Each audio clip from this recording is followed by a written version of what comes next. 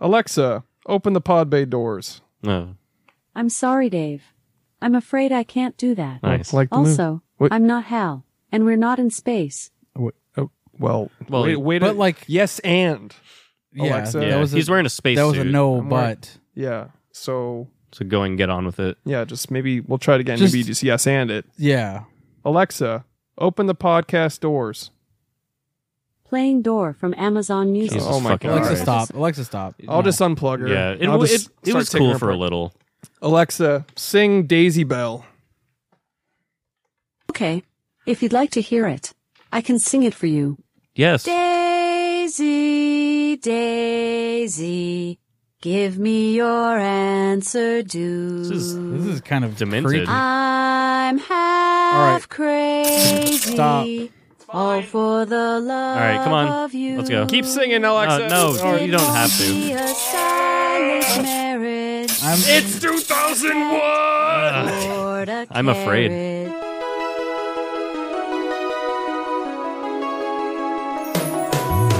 Every fucking week, new movies get released.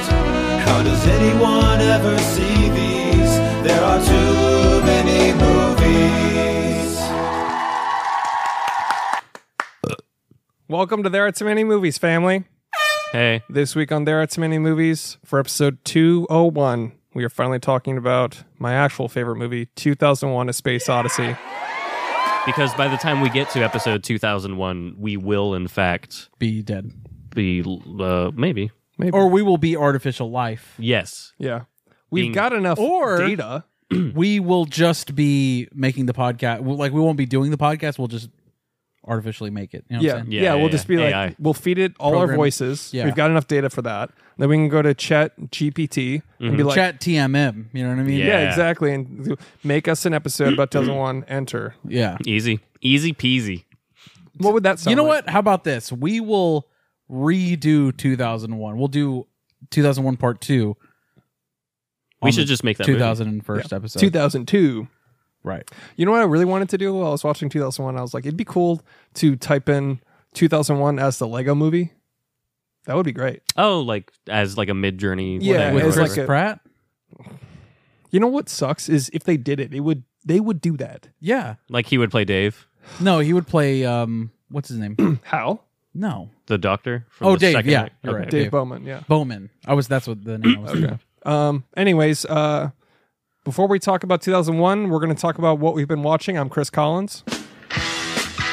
That was a certified hard rock moment. Thanks, That guys. was. I'm Josh Rodriguez, and I went to Film School University. And I'm Alex, sipping on some scissor Wilson. You Jew motherfucker, you! I am. Yeah. Congrats to us, dude. Yeah, so before we talk about anything else, though, like our watch list, $5 a month on Patreon will get you access to a bonus episode a week. It's called Supplements. It's like no format, three guys shitting around. And it's like my new favorite thing. I think that they're very awesome. I like think it's them. worth $5 a month. Are you just grooving out? Yeah, those Yeah, I like the you're music. getting into it. I'm about to Music's tear up good. this dance floor. What? You don't know, but I've cut the music at this point. Oh, shit. Oh, really? Yeah. And it's back Goes in. out the And whole it's thing? back. Oh, okay. Yeah. Yeah. So basically, you get a bonus weekly, bonus monthly also, which we talk about an actual movie. And then feed pics, fucking Discord access, Let's fucking fucking get it, community access. If you want a bunch of friends that you have to pay to know, join our Discord. It's a very exclusive club. There are like 200 of us. Yeah. And it's cool. And it's actually really fun. And it's some of the coolest people I've ever met. I have a bunch of best friends that I've I never have a best friend club that has like 300 people. Yeah, but you're in the bottom tier, so you can like go to like 2 get-togethers a week. Ah, shit. Yeah. Yeah. There's only one tier. It's $5 a month. $5 a month. And it's on patreon.com/there2movies. And we will send you a fleshlight made from our individual casts of our anuses. Like that is like that's a perk. Surprisingly, Alex sells the best. Yeah. Yeah, I have the tightest ass. What do you want? you do. I genuinely thought it would be Chris. He's Yeah. like the No. He's actually got the loosest asshole of us. Yeah. Yeah. And yours actually tastes like an everything bagel, too. It does. So, Onion and garlic. yeah. But all that is for $5 a month on Patreon, except if you want to get to the asshole tier, it's like $1 million a month. Trillion. Or something. Trillion, yeah. If you want to see our assholes, it's $1 million. And there's only one tier. There's only one slot available. We only sell that once, and then we quit. Yep. Right. We send our asses, And then we're out of the game. and we're out of the game. Then we're out of the Out of the rat race. So if you love us, you can do that, or if you hate us, you can just shut us down with $1 million. Right. Exactly. So there's that. Wouldn't you love to do that? You hate us. It would suck if you sent us $1 million. Don't do it. The music's back on, by the way. Okay. That's the end of that. Oh. And Patreon bit. Okay. Alex, you want to kick off the watch list? You haven't done it in a while. Okay. What'd you watch, dude? Jeepers Creepers. Jeepers Creepers, dude. This is a classic made by a predator, and that's how you know it's good. Predators do indeed make the best art. I hate to say it. Who made this? A predator. Who? I just met her. Alexa, who directed Jeepers Creepers? A predator. Victor Salva directed Jeepers Creepers. Is he He's a bad? predator? He's a bad guy? He's a bad dude. It was actually directed by the predator. He was like, it's like, Well, the fucking what's his name? The creeper itself kind of looks very predator-y, doesn't he? I don't remember. He has like big old like. Does that Justin Long? Yes. Yeah. Yeah, I'm just picturing the Predator directing now. It's like, hey, what do you think of that? He has a thing? hat and he's doing a lot of this. He's like, Yeah. he's looking through the viewfinder. Yeah, like- it's all like the thermograph, like it's like the thermal imaging. Where he's Yeah. like looking, he's like, "Why is it so colorful?" And they're like, Yeah. "Oh, you got fucking thermal fucking vision." idiot. Yeah, and he's like, whoosh. He does like the, you know that noise before he goes into thermal vision. Yeah. It's like, whoosh. It's like the gaffer fucks something up and you see the fucking 3 dots like how. yeah, yeah. the best boy is the worst fuck, boy. My bad. But yeah. So how's Jeepers Creepers? It is a good fun time, and not much more. It feels very distinctly early 2000s, and I actually do have a lot of nostalgia for that movie. It's a great ending It's one of the best endings for a horror for film. a horror for sure. Yeah. Justin Long is so good. Really, everyone is really good in it. It's just a fun time. If you haven't seen Jeepers Creepers, a great creature feature, go ahead and A Jeepers Creatures feature. a Jeepers Creepers creature feature. You can watch it with your peepers. Go ahead and definitely do that. love I recommend it. That's great. Where'd you watch it? Fucking, I want to say Hulu or something. I think Hulu For had free? it. Yeah, I think so. Cinema 4.3. Cinema, not 4.3. There, I remember distinctly because before it came out, my dad had like a Fangoria subscription, and the Jeepers Creepers monster was the cover photo of one of the issues. So I was like, "What the fuck is that?" So it's Yeah. like ingrained in my fucking psyche. Good movie. Watch it. In your peepers. And my peepers. Yeah, I observed it with my peepers. In your Jeepers Peepers. Yeah. The Lil Mermaid. The new one. Yes. Thoughts? Of the current lineup of live action Disney movies, this is my favorite. I still will never watch it over the original simply because Did you grew up with the original? I did. Yeah. Oh, okay. My We had a s- sister, right? yeah. My sister watched it all the fucking time, and then I consequently also watched it all the time. The original's great to me. I love that movie. The music is top terrific. tier. Yeah. And then you get into The Little Mermaid and Aquafina raps, as you told me last week. You also saw this. Yeah. Carly wanted to watch it, so I took her to watch it, and didn't feel I needed to bring it up on the show. It's just, it was fine. It's a fine movie. Mm-hmm. Not my bag, but I mean, like, who am I to be like, this isn't what I was expecting? I mean, Yeah. you know who's great in it is Melissa McCarthy. She's really great. But she's a squid, not an octopus or whatever. Oh no! So the who movie's. gives a Meanwhile, there's like talking fish. Shut Yeah, the fuck yeah. up. Yeah. Shut the fuck up. There's a talking Shut up, seagull. bitch. That's awful. Yeah. Shut up with a Shut Y. up, you Bitch. bitch. With a Shut Y. up. Did you just say the B word? No. No. No. Quite. Crazy bitch. Just gaslight immediately. Yeah. Immediate. Melissa McCarthy's great in that movie. She's really good. She really nails Ursula. The end sequence with her. Yes. Dude, that's the one part that did go harder than the original. Is you remember The big climax monster scene. It's fucking great. Yeah. What does Aquafina play? Scuttle the seagull.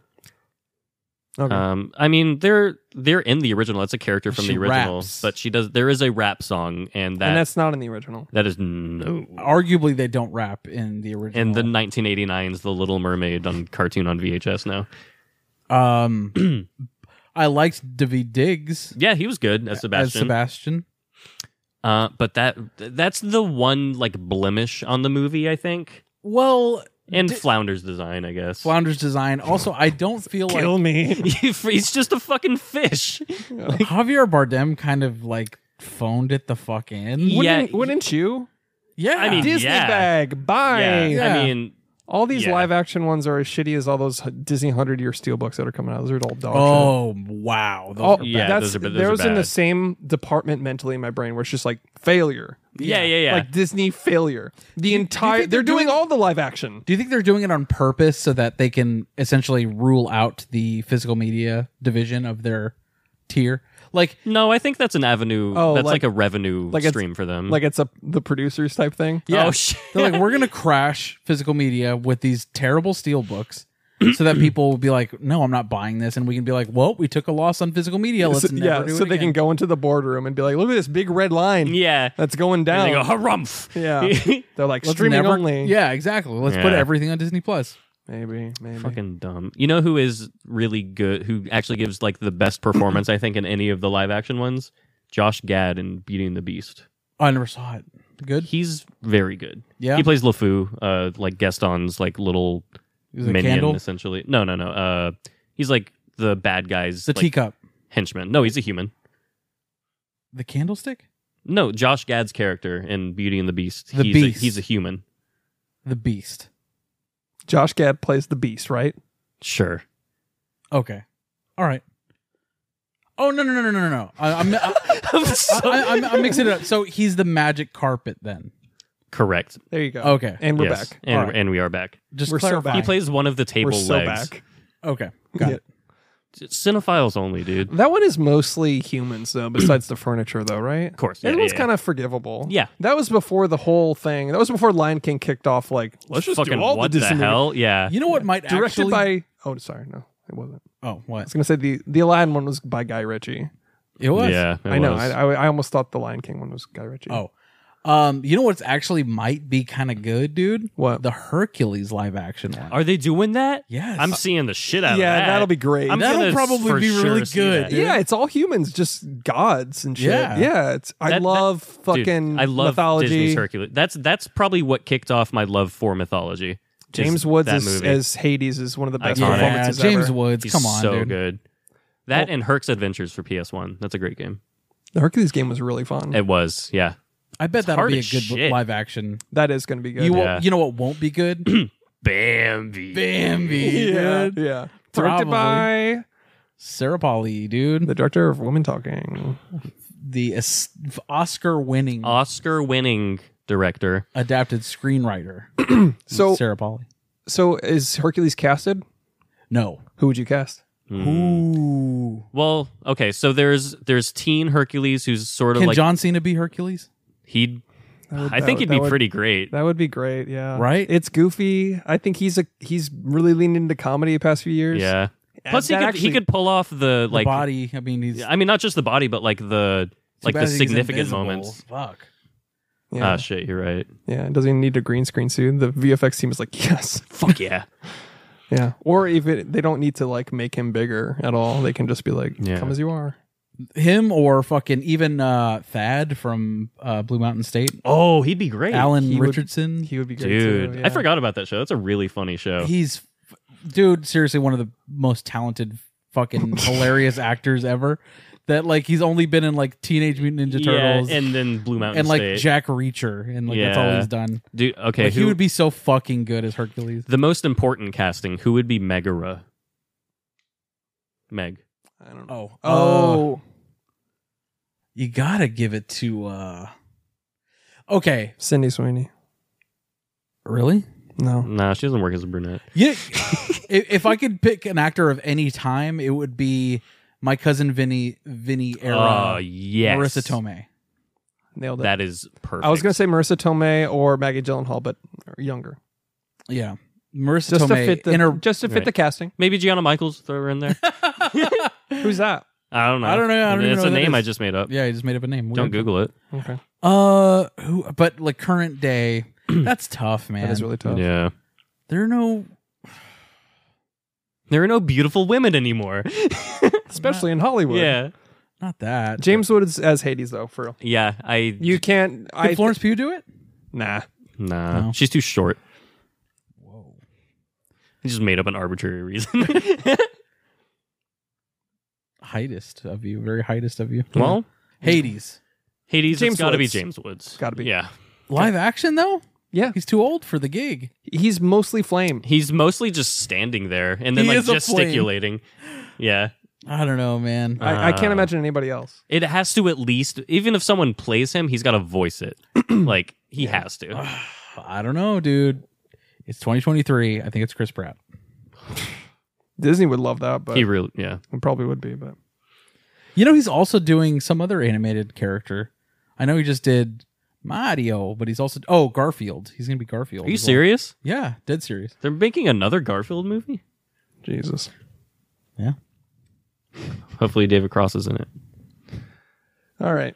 Anything else on your watch list? Rushmore by Wes Anderson. Getting ready for Asteroid City, I see. Yes, I am. This is a great movie. Ever since I saw Grand Budapest Hotel, though, every Wes Anderson movie pretty much pales in comparison. Yeah. That is such a good fucking movie, dude. Genuinely the best of his work, It's- and it's hard to compete with it. It's Yeah. just so fucking like, I good. wasn't, like... Before, I always, like, sort of tolerated Wes Anderson. Right, like, he right. wasn't ever someone that I, like, disliked or anything, but I was like, yeah, he's got a style, and it's not really my thing too much. You know what's funny though? Sorry, I'm going to interrupt you're you fine. for a second. You know how like there are all these like AI generated versions of Wes Anderson, like people are getting upset because it's like Wes Anderson is more than that. Is he? Exactly. Fucking is he? I though? literally retweeted somebody that was like, I hate to see all these AI things as if all he is symmetrical, quirky shots. And I'm just like, But, is he? yeah. Isn't he? Like, That's all he fucking does, dude. yeah. I mean, it's like a lot of his movies are good. Oh, Don't sorry. get us There wrong. is that one shot of a guy on a motorcycle that goes. yeah. yeah. Yeah. It's awful. I mean, it's a style. It's just It's his- distinctive, and he made it his own. It's Yeah. what he does. It's surface level, and that's what he does. But Yeah. Grand Budapest really... It stands above the rest. It It's is very gorgeous. fucking good. He makes good movies, but to have a style so formulaic is kind of detrimental to his movies. Because you just expect it. Yeah. It's all expected. I guess An so. AI can create it. Yeah. At this point, that's how formulaic it is. It ingested all the movies and went, I know how to do this. Yeah. I People are am, like, it's more than that. No, it's not, actually. It's Yeah. kind of not. A It's- lot of it- his movies have like, I mean, you know, They have the same color palette, yeah, yeah. the same symmetrical shots. yeah. Yeah. I mean, Rushmore was a nice throwback because it seems like Before all it's of that. before he Yeah. really started going that route. Mm. But the whole time I was just like, man, Grand Budapest is really good. Like the whole time I was watching it. Like, have you seen it yet, Chris? No, You Never have seen to. it. I've never been a huge Wes Anderson stan. Same, and that It's just that Dude. movie. You I like Life Aquatic and Grand Budapest. And oh no, I haven't seen Grand Budapest. Yeah. Sorry, Life Aquatic's great though. Life Aquatic and Royal Tenenbaums is what I was thinking of. Sure. But anyway, Royal Tenenbaums feels like that's where he like started being Wes Anderson. You know what I mean? Yeah, it's like he just did his thing. Yeah. yeah, Good shit. Fair enough. That's all I got. nice. Chris, Topher? I'll kick my watch list off with a Netflix horror thriller I saw called I See You. Dude, I saw the trailer for this the other day. How was it? Dude, it's solid. Solid? I recommend it. It's so hard to trust a Netflix original these days, Yeah. isn't it? Yeah, While But we wait so patiently for Black Mirror season 6 or whatever. Yeah, true. it'll be out this week if you're listening to this. Hell Let's go, yeah. BB. But I See You was really solid. It's a good horror thriller, got a lot of good twists, and it's like I would say go in blind. I don't want to reveal anything about it. Nice. Go in blind to I See. How am I supposed to watch it then? Yeah, tie a towel to your face. Wait, never mind. Abort. Parachute out of that bit. It's good. Here's what you do. You put a towel over your face, and then you pour a jug of water. Whoa. Right. Well, let him hear him out. Okay. You pour a jug of water on your face over the towel. Right. To keep it on your face. Right. Yeah. And like to get to the point where like you almost can't breathe, Right. and then you take the towel off, and then you can breathe. But like just keep doing it. Yeah. for longer and longer. If you need to know how to do that, if you need an instructional video, go watch Zero Dark 30. Great movie. And that's how you watch ICU on Netflix. And that's cinema, baby. That's a 4D immersive experience. That's what they do in the 4D immersive Zero Dark 30 experience. Someone comes along and just waterboards you during the scene. The fucking 4D version of Fast X. Did you see that? Oh my god, were they like People in... No, is that a thing? Dude, yeah. It looked so fucking It's like a roller bad. coaster ride or something? Yes. basically, yeah. Yeah. It looked so bad. It looks like a I'll nightmare. I'll pull up a clip, but Jesus Christ, man. People like rolling in cars, like Dude. in like a roll bar car. Dude, yeah. Like there's a part where it's snowing and like there's like artificial snow. It's like this is the fucking. It's like Honey, I Shrunk the Audience. Marty Scorsese's like literally died when he saw it. Yeah. Luckily brought back to life. Yes. So he can finish editing By Killers Ant-Man of the Flower 4. Moon. So he can do the Jesus movie. Jesus was like, rise. Like, you Yeah. have to finish my movie. Honestly, dude, like if you pick one human being on Earth to resurrect, Kubrick. Marty Scorsese's. Kubrick. Yeah. Bruh. Especially after watching 2001. I would choose He would be so mad. this man. He would. He would be so mad if he woke. He'd be like, so what's on my phone? Oh, you'd resurrect Searching. Akira Kurosawa? Find a way to connect. Alexa, stop. No, this is about Miyamoto Musashi, who is It's a physical media minute. it is a physical media minute. This is the Samurai trilogy. That is about a specific samurai named Miyamoto Musashi or Musashi Miyamoto, however you want to fucking say it. I don't think you pronounced that correctly. Try it again. Musashi Miyamoto. I think that's right. Thank That you. sounds more Yeah. right. He's a real person that really lived, and he's one of the most fascinating people ever. Oh, this is the guy. Sorry, go ahead. Yeah. He's got like a mythos surrounding him as a person. Also, my second favorite manga of all time, Vagabond, is entirely about him and his life, and it's just insane. And what did he do?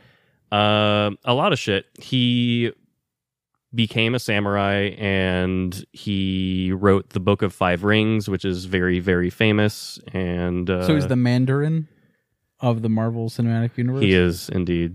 He's the Chinese Mandarin from Japan. Yeah, it's kind of hard to like sort of like truncate it in a way because he's so fascinating as a person. Well, didn't he famously kill like a ton of people? He killed 1v100 basically. he or killed something? 60 people at once. Yeah, Yeah. and Joe Rogan has Oh. him tattooed on his arm. Oh, does he? The hardest Yeah, human being this is that imaginable. guy, right? I guess so. Alexa, who does Joe Rogan have tattooed on his arm? From tuco.co.k. Tattoo on Joe Rogan's right arm. Joe Rogan has a Miyamoto Musashi tattoo on That's his cool. right arm. I didn't know that. Surprised you didn't know that as a cinephile that loves this movie and owns this movie. And Joe has a Rogan. podcast. So I'm surprised you didn't know about Joe Rogan, who's a fan of the show, by the way. There's too many movies. So that's cool. Yeah. You watched it all? No, I watched the first one so far, Okay, and I cool. will finish up the trilogy soon. Nice. Let's go, BB. If we're into physical media minute, look at my whole fucking room. I've Physical got media minute. almost as many copies of 2001 as I have of my other favorite movie, The Fountain. Your favorite movie. Yeah, my Favorite of all time. Yeah. I've got This is your favorite VHS. movie, but Fountain is your favorite. Yeah. Right. So, I mean, just look at them. I just have a bunch of different editions, different art. Montalab box sets. Bunch of I just have that one in the middle. The Eye. eye. Yeah. That's a good one. It's a solid one, right? Yeah, that's a good one. I like that one a lot. I like the minimalism of it.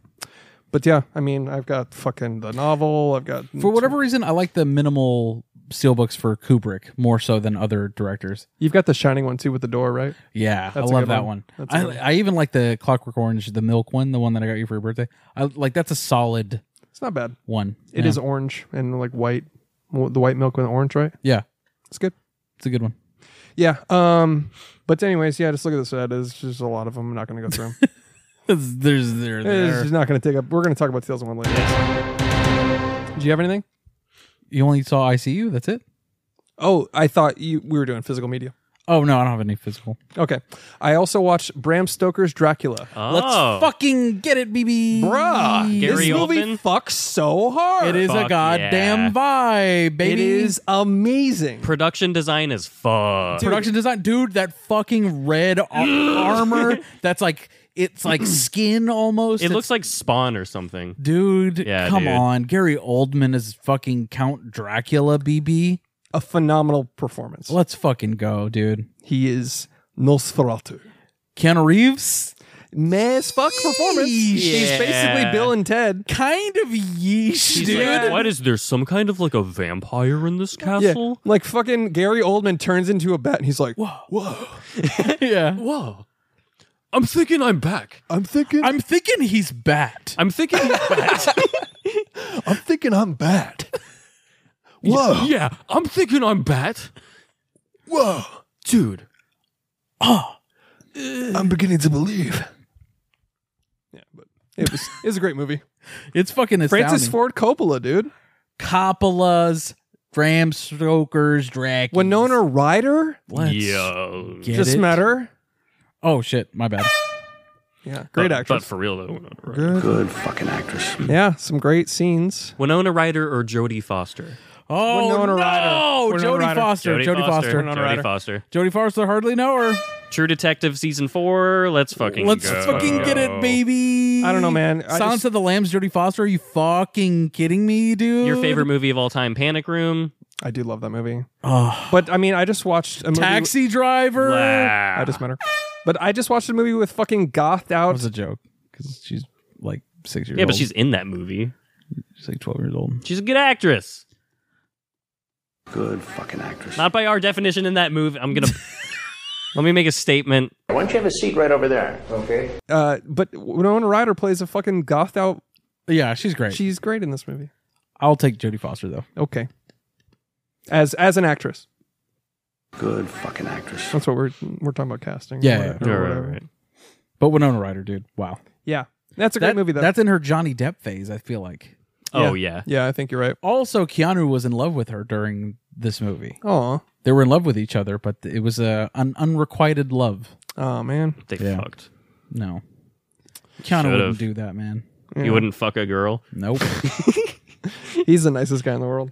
I followed that up with Dracula Untold, just because it's fine. It's summer fun top It down. is summer I fun. haven't seen that. Is that like the official sequel to that Dracula? No. No, it's more of a prequel, like to It's how Dracula got his powers. You know what's funny? I'll go into little bit of backstory on this. Universal has tried to start their monster cinematic universe ever since Marvel started theirs. That's so fucking stupid. Yeah, but they wanted theirs with monsters, and they tried to kick it off with all sorts of films. The Wolfman, Benicio's Yeah. Wolfman was one. Invisible Man with Elizabeth Moss. That was later on. Okay. And Dracula Untold was like the first one. And at the very end, did you say for the end credit scenes of Dracula Oh my Untold? god. Because they're setting up the monster cinematic universe. Dracula will return in. It fucking bombed hard. Yeah. It's a You good don't movie. say. I think it's a good movie. It's fun. Oh, Van Helsing was another one that was supposed to kickstart their cinematic universe. That also bombed. Dracula Untold tried to do the same thing, bombed. Then they did The Mummy with Tom Cruise. And that's when they announced officially the Dark Universe with fucking Javier Bardem as Frankenstein's monster and fucking Russell Crowe as Dr. Jekyll and fucking What a Johnny Depp was the Invisible Man. We're basically announcing the flop cinematic universe. Dude, immediately bombed with Tom Cruise as the Mummy. Yeah. And then they were like, fuck it. Let's yeah. Fuck it. Release day. They're just go fuck it. They were like, their first press conference is just like, today we're announcing the Monster Cinematic Universe. Confetti. Fucking sound effects. Boom, whatever. And then after The Mummy, he came out. after the Mummy's fucking, they checked out the box office numbers on The Mummy. Yeah. And then he came out after that, didn't even get to the microphone on the podium. He's just like, you know what? Fuck it. Yeah. And then like walked away.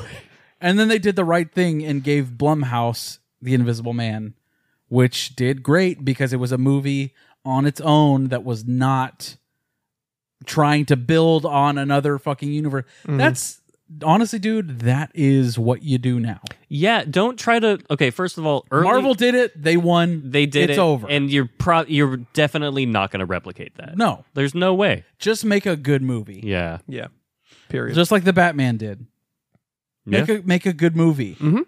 And call it a fucking day. Exactly. Are you going to see The Flash? Yeah. Yeah. It's all right.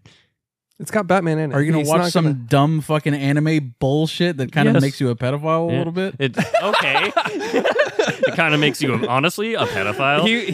He jumped through like 10 different logical leaps so quickly to Yeah. get there.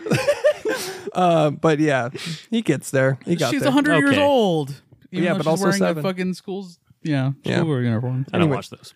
Dracula Untold was fun. Some were fun. It's mid. He turns into bats too often. I thought you. That's such a weird critique. No, it's not. It's like, I'm thinking I'm bad. yeah, and he says that too. He's Yeah. like, yeah, I'm thinking I'm back. He fucking takes off into a herd of bats. It's just too much of that. I wanted another Dracula movie, and then gothic Dracula, and you just got this guy turning into a swarm of bats every 2 seconds. You know what you need to see, dude? What? Dracula 2000. Oh, have seen yeah. that. Oh, really? Oh no, sorry. You're talking. I'm sorry. In my head, I heard Dracula Dead and Loving It. Oh, no. I mean, that's a great They're I movie. both haven't great. seen 2000. Dracula 2000 is a banger Okay. and has like, it's right up there with Queen of the Damned as far as soundtracks go. Nice. Queen It's- Latifah of the Damned. It's that same vibe. Okay. I will end my watch list with a classic piece of cinema, a Cinema 4.3 masterpiece from my childhood, a nostalgia shotgun blast to the face, Spice World. Oh, yeah. Fucking go, BB. I saw this on theaters. Dude, Sporty Spice did things to me, dude. that's what I thought. And then I rewatched. I was like, Sporty Spice is my favorite for sure. And Yeah, then she was it's mine. Posh Spice. And now it's Ginger Spice. She's Oh, mommy. yeah, no, you're right, you're She right. is mommy, dude. Wow. She is 100% mommy. Shout out to Caroline. We watched this together. It was her idea, but it also, I grew up with an older sister. And so this was a prevalent part of my childhood. 100%. I don't have an excuse. I was just a horny little boy. And you're just like 5 girls singing and dancing. Yeah. And then there's an alien somewhere. There's Alien. Yeah. It's now my favorite Alien movie over 2001. I have to agree with you. Yeah. It's hilarious. It's self-aware. It's campy. Yeah. I don't know if you guys have watched it Richard recently. Kind is fucking hilarious. Alan dude. Cummings. Dude, it is stacked with cameos. Yeah. It has Hugh Laurie in it. It has a bunch of famous English actors in it. To me, it holds up better than Austin Powers does. It has the same. Oh. It has the same humor, but and like in the same vein. I can see that. But for whatever reason, it holds up better than Austin Powers does. That is sacrilegious, but I haven't seen it since I was like 5. So. Yeah. I'm afraid to rewatch Austin Powers, to be honest. It's cringy great. as fuck. I fucking love those. Yeah. The third one is the only one that I'm like, whatever at this point. But the first two genuinely. Why? Because Beyonce's in it. No, because it's just not as good of a movie You as just the hate other the two. Beehive, dude. Is that what you're saying? No, don't say that. Don't summon You them. hate the fucking Beehive? Not the bees! Not the bees! Not the bees! You bitches! You sons of bitches!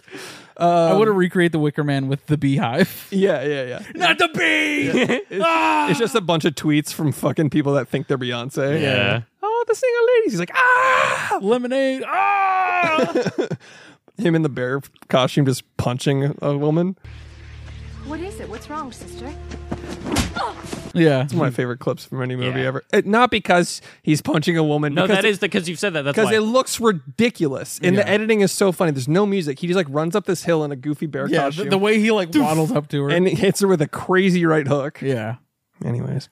Dexter, dude. Yeah, that's Spice World's great, self-aware, campy, meta towards the end. It gets like Yeah. self-aware and weird. Weird. It's like the writer is I love pitching that, a like- movie about writing the movie, and he's writing the movie as it's happening. Right. It just gets insane. I love whenever the man is like dancing along to like the last song. The guy that like has a different animal Yeah, in his yeah. lair every time it cuts back to Yeah. him. He has like a white cat, and then it cuts back, he's got a bunny, and then it cuts back and he's got a pig. It's That's just hilarious. like, dude, it's so funny. Yeah, it's good. And yeah, and he always has some weird abstract thing to say. He's like, if you chase the rabbit long enough, the hole goes deeper and deeper. And the manager's like, yep, okay, I gotta go. And it's just like, he always has some weird, like, I think Nice. that what's that dude's name? Richard Grant. But like every time famous I actor.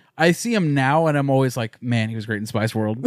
You know what I mean? That's awesome. He had like a full career before and after, but I'm Yeah. always like, damn, You're like he's good. Spice World, though. He's known from, that's, if we ever like introduce people, we should introduce them with their most Their obscure worst. credit. Yeah. Yeah. Like that. Like, Star of Green Hornet, Seth Rogen. yeah, exactly. Yeah. Exactly. Roger Deakins of the Goldfinch fame. Yeah. Anyways, that's it for me. Wow. Okay. All right. Let's do it. Wow. Let's run through it. Okay, I had some fucking 4-5 star fucking ratings over here. All right, had a good weekend of watching films. Mystic River 2003. This is a 20-year-old movie now. Scene Peen. Scene Peen. Scene Peen. My mistake. Kevin Bakey's, Tim Robbie's, Lawrence Fishy's. Wow.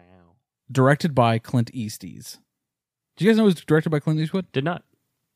It is a fucking awesome movie. I just dude. watched this like last year. Really? Great. It's great. I fucking love this movie, dude. Great thriller. It's a great thriller. It had lots of twists and turns. I definitely wasn't expecting until like maybe 2/3 the way through, and I was like, "Oh, okay, I got it. I got it." But it's not that I was like really searching for it. I just really loved the story that it was telling. Clint you know? Eastwood's not going to get you with the twist. No, and I don't need him to. No, you just need a good movie. The movie it's just a terrific thriller. Yeah. I don't make thrillers.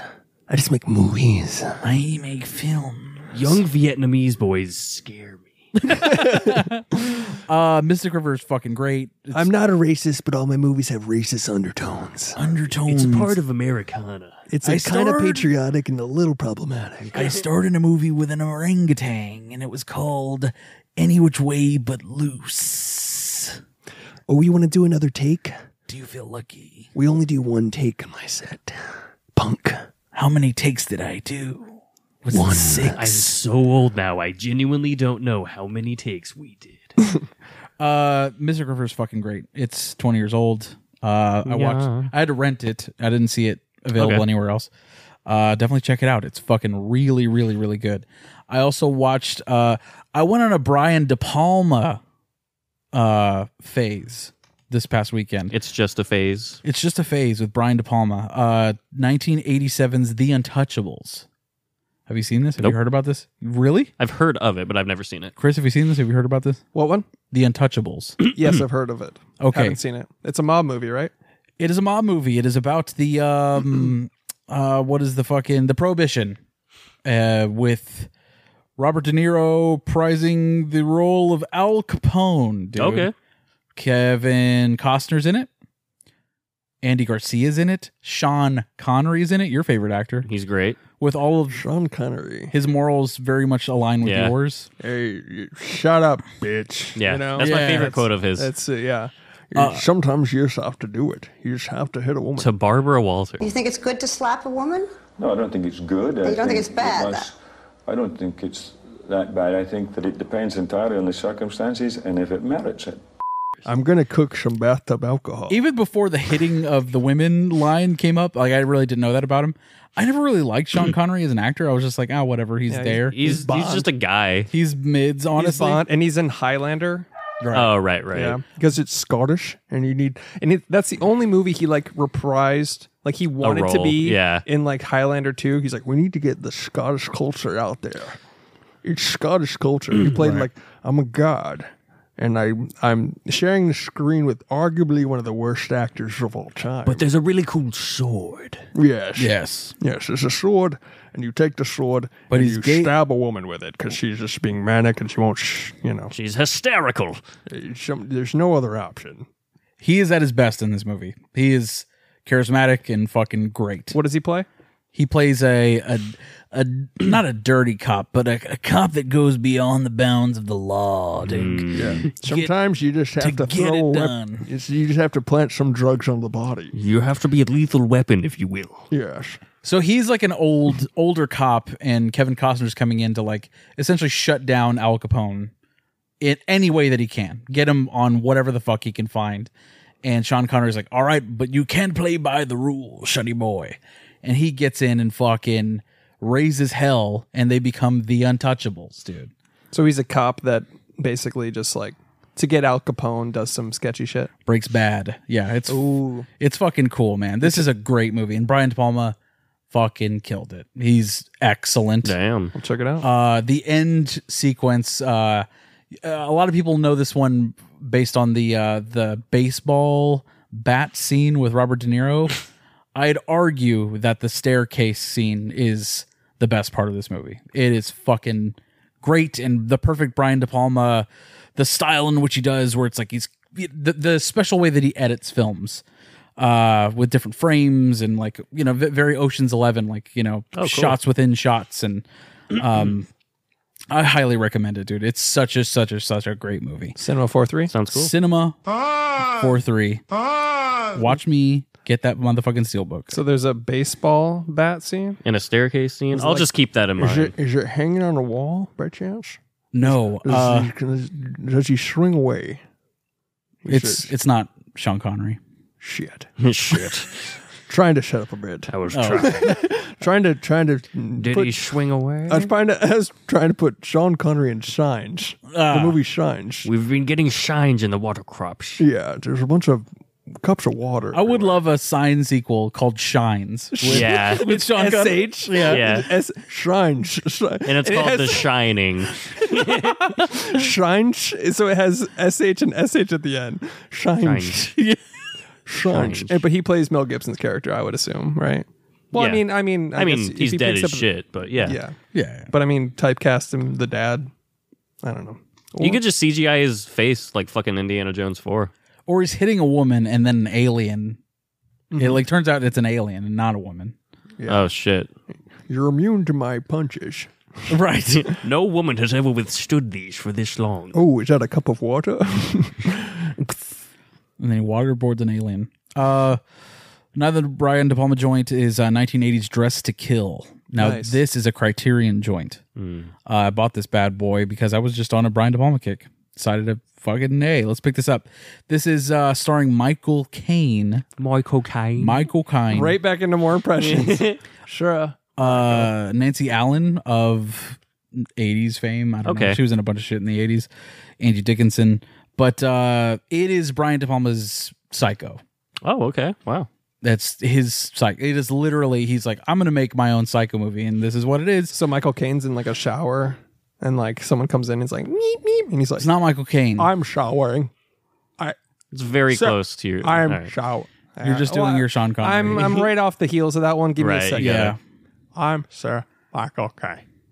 I talk like this, and when I get sad, I get a little nasally. He's like less this. teethy than Yeah, you're doing really old Michael All right. Caine. Can you guys show me how to do it?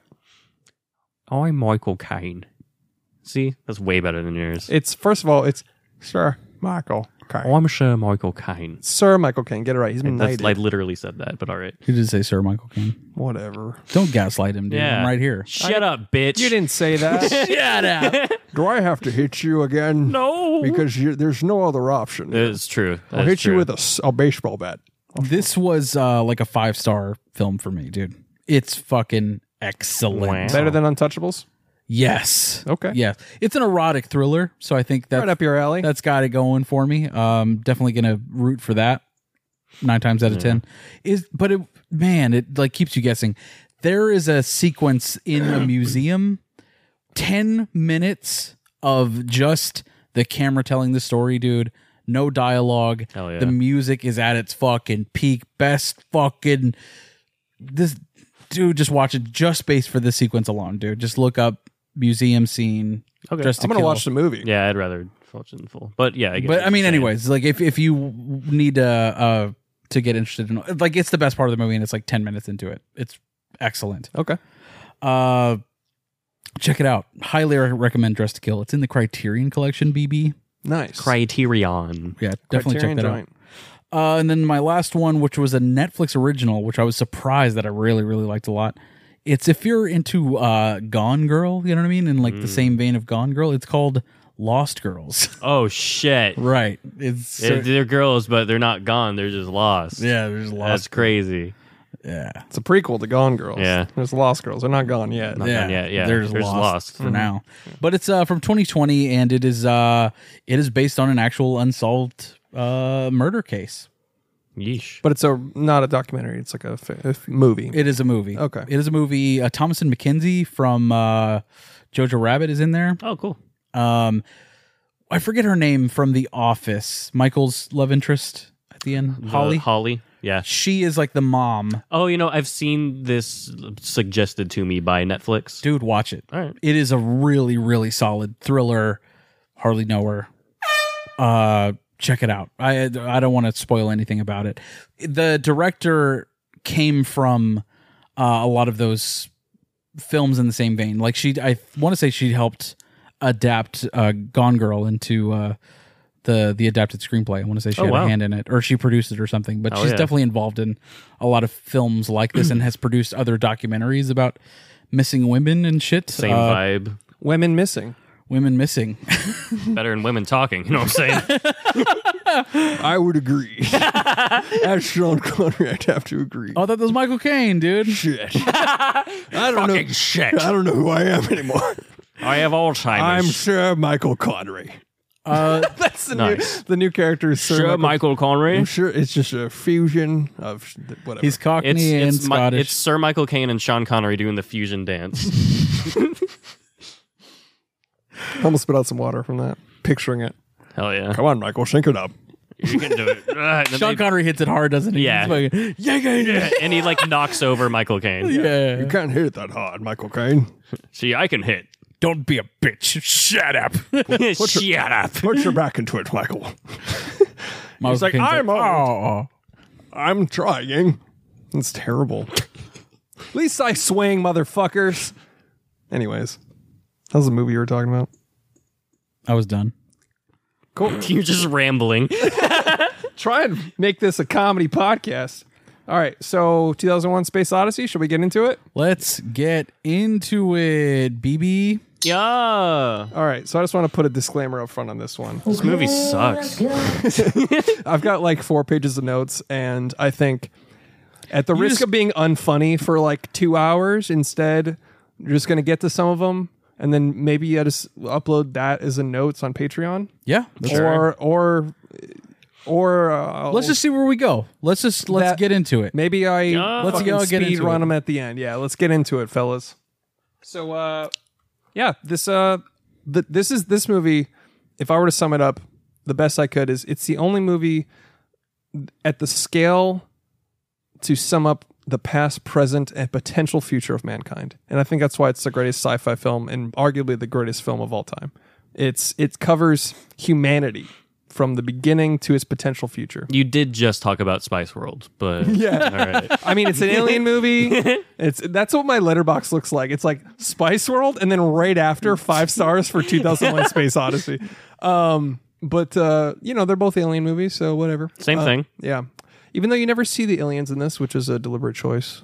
But they experimented a lot with like hundreds of different concepts. So the monoliths are just tools then. Yeah. They're beacons, if you will. They are beacons.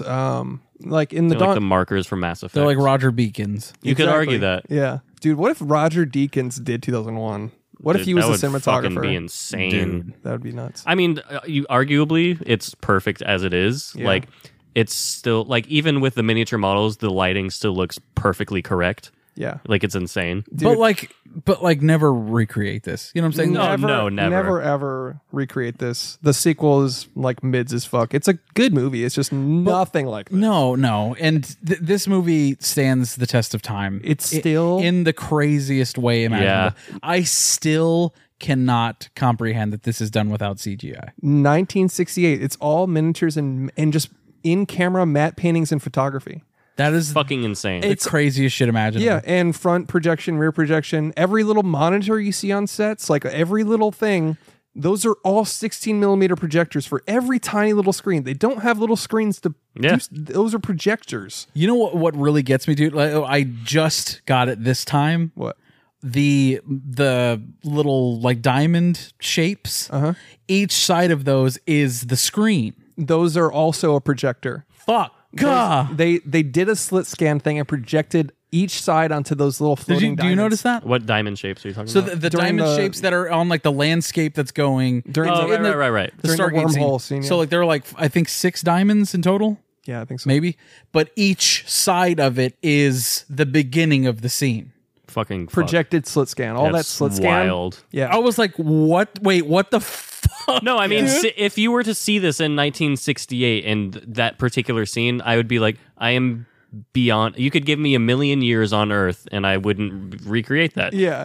Yeah, but I mean, like, there are directors that, like, James Cameron was like, I saw this movie 16 times in the theater, and at one of them, somebody during the Stargate scene was like, I am God, and started like with his arms out, walking into the screen, dude. All right, well, they're just fucked up. He got tackled by security. I read that story. Yeah, but that became. It's interesting because when the movie came out, it wasn't well received by critics, and AKA wrong people. Yeah, and it actually wasn't doing very well financially. They almost pulled it from the theaters, but it started to get a resurgence in tickets because of young people doing ultimate trip. Yeah, doing LSD and sitting at the bottom of the theater during the Stargate scene. So that would simply be too much for me. Yeah. I could not do that. Yeah. Well, just picture it. In 1968, but let me finish this other thought. Because they knew that, they were like, well, people are just dropping acid and going to 2001. All the branding changed. Yeah. They started doing marketing and posters like the ultimate trip and fucking... Fuck yeah. One of them just says, drop acid and come here. Like, yeah. Not, but... in 1968, we hadn't even been to the fucking moon yet. They worked with, the VFX artist and supervisor Douglas Trumbull, I think was right. Him and Arthur C. Clarke had a direct contact with NASA. Who wrote 2001, by the way? He wrote a short story, The Sentinel, which would they base 2001. They wrote the novel. They wrote the novel and the screenplay in conjunction. In conjunction, yeah. Right. So it was collaborative, but and then he also wrote 2010. Correct. He continued the series. Yeah. There's 4 more books actually. Four? There's 2010, Goddamn. 2079, and 3001. The hell? Really? Yeah. I only knew about 2010. Have you read the others? No. I own 2 of them. I need to get 3001. I am going to read them because the book itself is actually way more literal. It's really interesting because a lot of the exposition in the book that tells you exactly what's happening is just removed and left open to interpretation because Kubrick's a fucking genius. Well, yeah. The way it is presented in 2001 is it's optimal. It's art. Yeah. Is what it is. It's... obviously any other person's gonna make it very literal, especially for the time. You know what I mean? Like, who's gonna make this really ethereal space film that's actually science fiction and not science fantasy? You know, like at the time they're making movies about the giant women of space, or, you know what I mean? Shit like that. The squid monster. Yeah. And then Kubrick comes out with like literally the greatest film ever of all fucking time. He changed the genre completely. Then Blade Runner influenced happened, and then every good director and bad director, like every single fucking filmmaker. Spielberg, Scorsese, going Cameron. forward. Yeah, it was like all their favorite. It's Christopher Nolan's favorite movie. Yeah. Oh yeah. Yeah. Which makes sense when you look at Interstellar, but also Inception, the whole turning set. Oh shit! Yeah. That makes total sense. It's basically a fucking Ferris wheel in this movie that they do. What Chris Nolan said, I'm pretty sure it was Chris Nolan. Yeah, he said this in an interview talking about 2001. He's like, for the limitations of the time, Stanley Kubrick would not have made it any different today. I believe that. And he was like, it's not that he did it the hard way, he did it the right way. And I was like, nut! Like, you know what I mean? Like, fucking shit, you're smart! I fucking nutted when he said that. Yeah. It's not the hard way, it's the right way. He supervised the film. transfer for IMAX. So it wasn't what he said, it was the unrestoration of 2001. He said that whenever he restored it, quote unquote, it was the chemical transfer that was from the original print of 2001 with the original mastering presented on a projector from 1968. Insane. It was presented in the exact way it was seen in 1968. And that's what he wanted to do. That's amazing. I love that. But I highly recommend looking up any making of documentaries, but there's specifically a series I watched to refresh my memory on all this insane shit. You did watch it again though, right? Of course. Okay. Yeah, with commentary this time. But nice. I'd never watched it with commentary with the actors that played Dave Bowman and Frank Poole. Are there different, I assume there's different commentary tracks for different editions and stuff like that? Actually, this is the only one I found. Oh, okay. I opened up all my versions and looked, but I Googled it to see what commentary ones are available. I didn't look that hard, to be honest. But this one was recorded in 2007 for the Blu-ray release of the movie. Should have done it in 2001. Yeah. Really fucked that up. Yeah, they should have There's made arguably Blu-ray. some crazy shit that happened. You could argue, oh shit. Oh wait, don't do it then.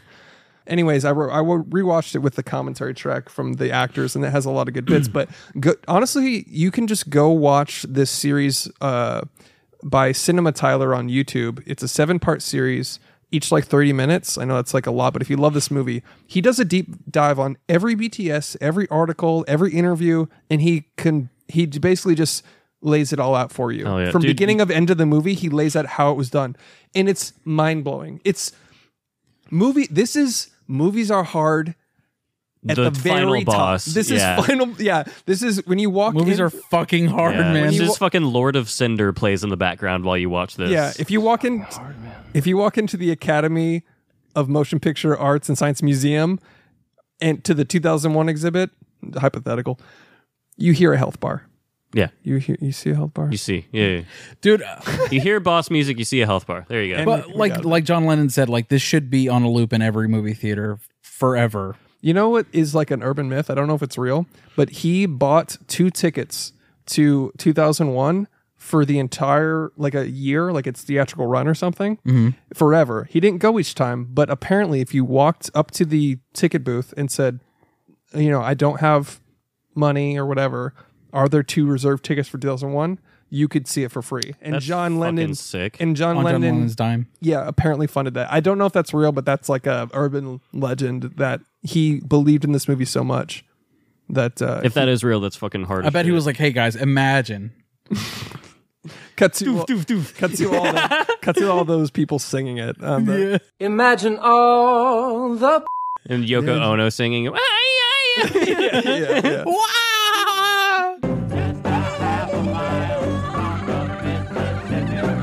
She's like, Chuck Berry, she's like- doing that during the Stargates. Fucking dumb bitch. Shut up, bitch. My favorite one is when Sean his eyes Connery? just go completely wide. He's like, dude. Yeah. That's a great piece of music history when she comes on to Jesus. sing with John Lennon and Barry, and he's just like, the fuck, What bro? the fucking hell? We Oh, were God. making music a second ago. Johnny be bad. she's like the actually. ultimate Yoko, dude. You could argue that. Yeah. You know what I mean? Yeah.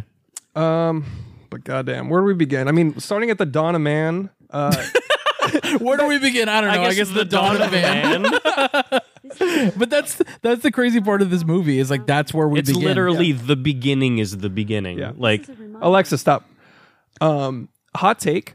I was watching this thinking about editing, and if you really wanted to cut 20 minutes off of it, I know it has a lot of exposition and character development for mankind. in the monkey. Yeah, But you chop off as soon as he discovers the tool. you can. You from know there that's- until he throws it into the fucking air. Yes. Right. Well, okay. This is like a hot take that I would never do, but you could remove the whole Dawn of Man scene and just start it as we found something on the moon. And then it goes into Jupiter. Yeah, I guess you could do that, but I don't think the it- gravity of Of course not. everything. the you know what I mean? iconography. Of Of course Yeah. not. Yeah. I'm not saying you Chris, should. what the hell are you saying? But I was just thinking about it. If somebody mandated you cut 30 minutes off of this movie, that would be easy mode to take that off. Yeah. But you would never. You lose. It has the most iconic, like one of the most iconic scenes Yeah. of all, the most parodied scene of all of cinema Yeah. or all of pop culture history. Like one of the first memes. Yeah. Literally. But the front. This is an interesting fact. All that was done with front plate projection. The sets, the foreground, all the background are still images, and all those opening shots of Africa are actually only still images. Those are the only things shot by a B team. That was a still photographer in Africa, and because he didn't fly, he had a fear of flying. Everybody knows that. But another fun fact: he has a fear of flying because he got a pilot's license, saw all the things that could go wrong, and was like, "I'm never fucking flying." Yeah, again." I Yeah, mean, for a man that's obsessed with perfection. Yeah. yeah. Why like, would you accept totally any understandable. alternative? Yeah. Yeah. Totally understandable. And he's like, "So you guys are just winging it? Literally. Literally winging it?" Literally winging it. What are you doing the gritty in the Dawn of Man? Yeah. What if he touched the monolith and started doing the gritty? Dude, that would go so hard. That's what the aliens wanted to communicate. That's the peak to of us. mankind. He's literally doing the He witty. put on an Apple Vision Pro and jerked off. To the Richard Strauss theme, just fucking hitting the gritty and bum bum bum. Boom, but I used to Anyways. walk up to the timpani in the band hall and just go bum bum bum bum bum. And somebody just like, "Yeah, we get it." Yeah, okay. Like that thing.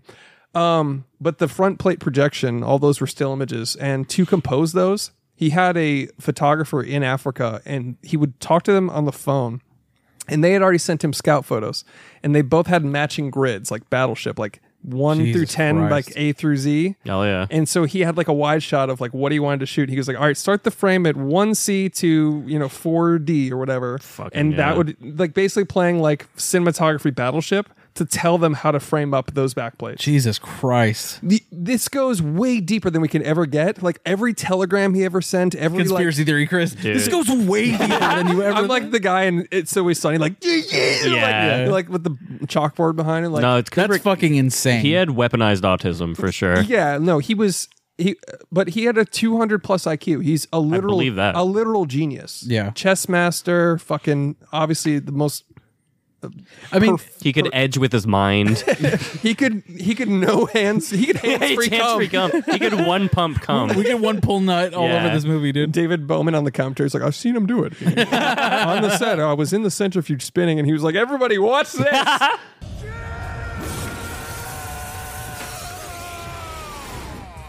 He one pull nutted back to back. It was the Yeah. craziest thing I've ever seen. He used it to get propulsion in space. He launched him back. Yeah, he's a method director, so he went to space to get that. But He doesn't fly, but he does go to space. But that's the craziest shit. He walked there. When you put this when you put this into perspective, that it was 1968, and we didn't even have a picture of Earth yet. We didn't have a picture of Earth from space. That came a few years later. Every picture they had of Earth was like of some weird composition of satellites or black and white photos. The first one came like a year later, taken by a human, like 1971 or 1968, the year this movie came out, is when we actually got our first Earth. And the craziest thing is they had to estimate and guess based on data and exposures and like what would it look like from It was space. a composite, yeah. Sort of, but they experimented using like a radial, like they took a shot of it, of their animation, their cutout at every f-stop, and then they just compared them, and then they were like right about there. Wow, that's the exposure, right, that they wanted. So they did it, and it apparently is slightly darker, and Kubrick was like, I'm happy with that. He was like close enough. Wow. Rare. Given that he's a perfectionist for everything else, but like given that he basically composed this movie that looks like it's real before we had even been to space. You know what's got to be insulting? He's like, take the W, you know? Yeah. It's got to be insulting from his perspective that people were saying that like the actual moon landing footage was directed by Kubrick, because he's like, I would make it look way better than that, first of all. Yeah. I would frame that way better, you dumb fuck. Yeah. People think they used front plate projection, the same technology in 2001 to fake the moon landing, but that's silly. Go watch Film Worker. Yeah, they use dinner plate projection. Yeah. But another interesting thing, basically, the cinematographer on this, he won a BAFTA, but he said he was like, this was pointless for me to be there. Because it was all Kubrick, right? He was like, I wasn't. I did what he told me. Yeah. I wasn't really doing. He won a BAFTA, but he literally like said it wasn't a good experience working with Kubrick. Honestly, dude, like the first hour of this movie has all of my favorite shots. Like it is the Dawn of Man beyond scene. iconic. Yeah, You think so? Up until the waltz, yeah. Yeah. Not up until, but like including during, the waltz. Yeah. Up until I guess they get into the first Pan Am flight. Okay. Like all of my favorite shots are before that. The hallway with the red chairs and stuff like that. Yeah. I mean, fuck. Every fucking shot. Yeah. Man. I mean, yeah, of course, every shot is fucking incredible. This is the most Kubrick looking film of all his films, in my opinion. Yeah. If that makes any sense. I could probably, yeah. I mean, to be honest, it's been too long since I've seen Barry Lyndon, but I think that might... fine. Right. Narratively, I could give a fuck, Yeah. but visually, I know it's probably like his like top 3 most well regarded. Yeah. Of course, we're talking about how like this influenced every good director going forward forever, especially directors that like make their own space movie. Like they're all intending like, all right, this is my 2001. You know, obviously Interstellar is Christopher Nolan's 2001. He's like, yeah, you don't just stand toe to toe with 2001. You just can't do that. You do your own thing. Alfonso Cuarón, who did Gravity, which is, a decent movie, not my favorite, but still a really good space movie. Fine. Yeah, it's good. It's definitely practical, or not practical. Dude, it's 90% CG. No, not practical. Is accurate, space accurate. Oh, sure. You know what I mean? But he didn't look at a single frame. What? I was just thinking about like The part where she lets go and he just drifts away. No, I watched a VFX artist react thing about how they broke down like most of, even when you're seeing Sandra Bullock and George Clooney, they're 3D models. Yeah, they're not like next to each other at all. Yeah, it's wild. Fuck? It's just. It might don't- as well have been animated, that movie. Yeah, I'm not a big fan of that movie, but Alfonso Cuarón is a good director. I'm Yeah. not saying anything. But anyways, he was talking about. I think it's shot well. I think they do some really great things with cinematography, Categorically. categorically. Categorically. The director of photography, cinema, was great. Photography director. Photography director, exactly. He said he didn't look at a single frame of 2001 in preparation for Gravity. He said it's like taking a shower next to Rocco Siffredi. Okay, good metaphor. And you got a big fucking laugh from the crowd. But it's Like true. taking a shower next to Mandingo. Yeah. Which I would never do. You know who Rocco Siffredi is, right? I assume he's got a big dick. He's a porn He's star. a porn star, yeah. Yeah. I actually learned about him from a Zach Wilde Guitar World interview. Oh, really? Because he was like, the interview was like, you just went to rehab, didn't you? He's like, yeah, I just jerked off to Rocco Siffredi porn. I was like, what? Oh, what's that? And so you Googled that name, and then I did. There you go. But yeah, I mean, he was like, there's no fucking competing with that. Like, you just can't do it. And he's like, I couldn't, in good conscience, make a space movie with that looming over my fucking head. Yeah. You shouldn't put that in your like zeitgeist of No. influence Yeah. if you're trying to make a movie, space movie. But yeah, And how every director doesn't go back to space. It's like they'll make a space movie and then they... And then that's that. yeah, that's true. I've heard that. They're too. like, that was hard. I'm not going to do that to myself 3 again. rules of filmmaking: don't work with kids, don't work with animals, don't go to space. Fair. Is that an actual thing? The first 2 I added one as a bit. Okay. The joke is funny. You know you made a good joke when you have to explain it. Right. Yeah. Well, I'm genuinely curious. I'm Yeah. not like, was that a joke? Like, The first 2 are real, though. Yeah. I mean, It's a joke in That's what- film. yeah. Yeah. But anyways, I fucking have a million notes. Should I just keep going? can I give you wrong people really quick? Sure. I'd love to get into wrong people because people are wrong. I'm just going to assume you guys let me do all the research on this one. honestly, yeah. You, mean, I'm no, giving you you- definitely have done shit. Never mind. Yeah, I'm giving you quotes and stuff. Yeah, my you bad. jerk. I didn't mean it like that. Fucking jerk. I didn't mean it like that. No, it was literally like Chris will want to take the reins. No, on no, this no. episode. I didn't. I definitely didn't do like a whole deep dive. I pulled things that I didn't think you would pull, like quotes from other directors. Yeah. No, you're doing good. I wasn't trying to. I got you. Fuck you, man. Alrighty. I'll edit it out as future Chris as an editor. I don't know. Can we get to some wrong people really quick? Let's do it. All right, wrong people. Joe Morgenstern from Newsweek. Morgenstern. A whimsical space operetta that fanatically inflates itself again for a surreal climax in which the imagery is just obscure enough to be annoying, just precise enough to be banal. So, is this a review that came out when it came out? This is from 2018. What? Well, that's why. I mean, it still holds up, but like every review, which by the way, it wasn't critically acclaimed, but every review from 1968 should be, I'm shitting out my eyes. Yeah. That's what it should Yeah. be. Like, I pissed, sharted, came, and fucking puked all at the same time because I don't understand what I just fucking saw or how they did it. Yeah. But this is 2018. This guy's like, it's boring and banal. like, Iron Man 2 obscure had a enough to way be better villain. annoying. Dude. I would love to look up what he gave 5 stars. You know what I mean? Oh, probably Spider-Man No Way Home. Stanley Kaufman of the New Republic, dude. He's a top critic, by the way. Oh, shit, a top critic. Top critic. It's more like a sloppy top critic. for Rotten Tomatoes. High marks for Kubrick, the special effects man. Oh, high marks for Kubrick, the special effects man. He's not giving Kubrick the high marks, if that makes sense. Okay, go ahead. All right. But where was Kubrick the director? Oh, my fucking God. Okay. I hate when critics try to be like their idea of profound or like well spoken, because it's like just no, like what the fucking no one cares like, what you think. Look up what He, as a writer, is like, what if I say it backwards? What if I just say the contradictory thing? Because I Yeah. mean, if you do 10 seconds of research and you see like even like the most minimal thing that Kubrick did for this movie, it's like he had to invent things to execute this movie. Yeah. Yeah. Like him and a bunch of other people. Obviously, there's tons of people involved. You know what's crazy is that not a single actor gives a like. There's not a single great acting performance in this movie. Well, that's okay. I have Bowman's something to say good. about that, but yeah. Bowman's good, but like that's not. There's no prolific actor elevating the material here. Well, it is sure. all Kubrick. Yes, but it's also he didn't want to make it about the human characters. He wanted to make it about humanity. Yeah. So they were forgettable. A lot of people On said purpose, right? in a way, but he casted unknown people on purpose. He casted them for their stoicism, and that was what NASA astronauts are required to be. Right. No fear, no, not emotion getting in the way. Analytical people. Kind of like computers. There's a theme there. But then Hal was the biggest takeaway from this movie. Everybody was like, my favorite character was Hal, and he was a computer. But he was the one that was like, he had the most personality. He was the cause of every turning plot point. He's like the actual character of the movie. He's a crux of the film. Yeah. So that's why he's the most interesting character. He's flawed and but I think they still did good for what they were. Yeah, they did as directed. But it's not performance based is what I'm saying. Yes. You have movies like Casino and shit like that where it's like Robert De Niro is elevating the fuck out of this script. Yeah. And it's because of an acting performance here or there.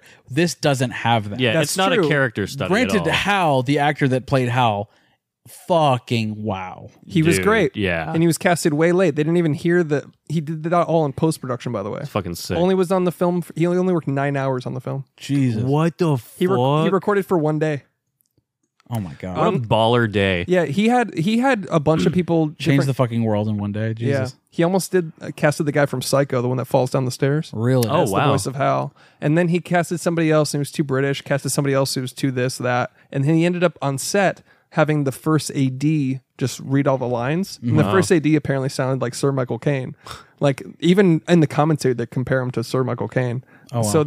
So he was just like, "I'm sorry, Dave. I'm afraid I can't do that." Like in the fucking. They're like, yeah, nah, dude. Yeah. And then they just replaced it all later. The size of a tangerine says that. Yeah.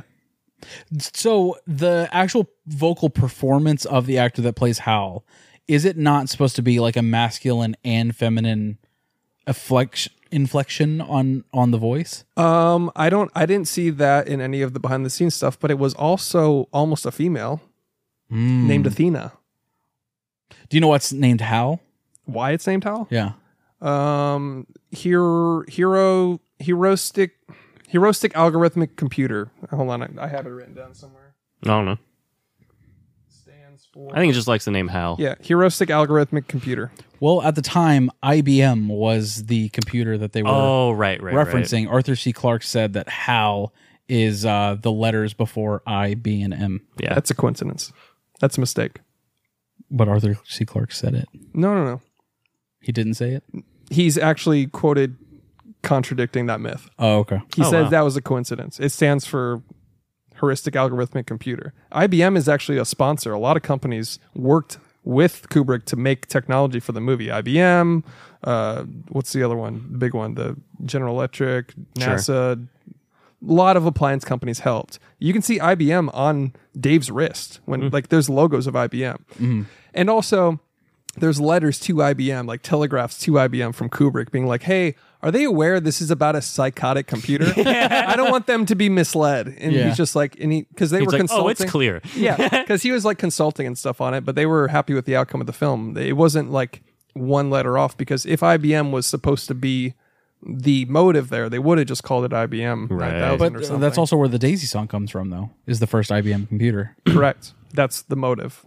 The first IBM computer, the first singing computer was an IBM singing Daisy Bell. So HAL is an analog for IBM, but IBM also exists in this universe, and it's also a coincidence that the letters are matched up that way. Yeah. Okay. And maybe it's like a reverse PR campaign. Yeah. Maybe it's like they planted some evidence. Maybe they did do it one thing away, and then everybody caught it.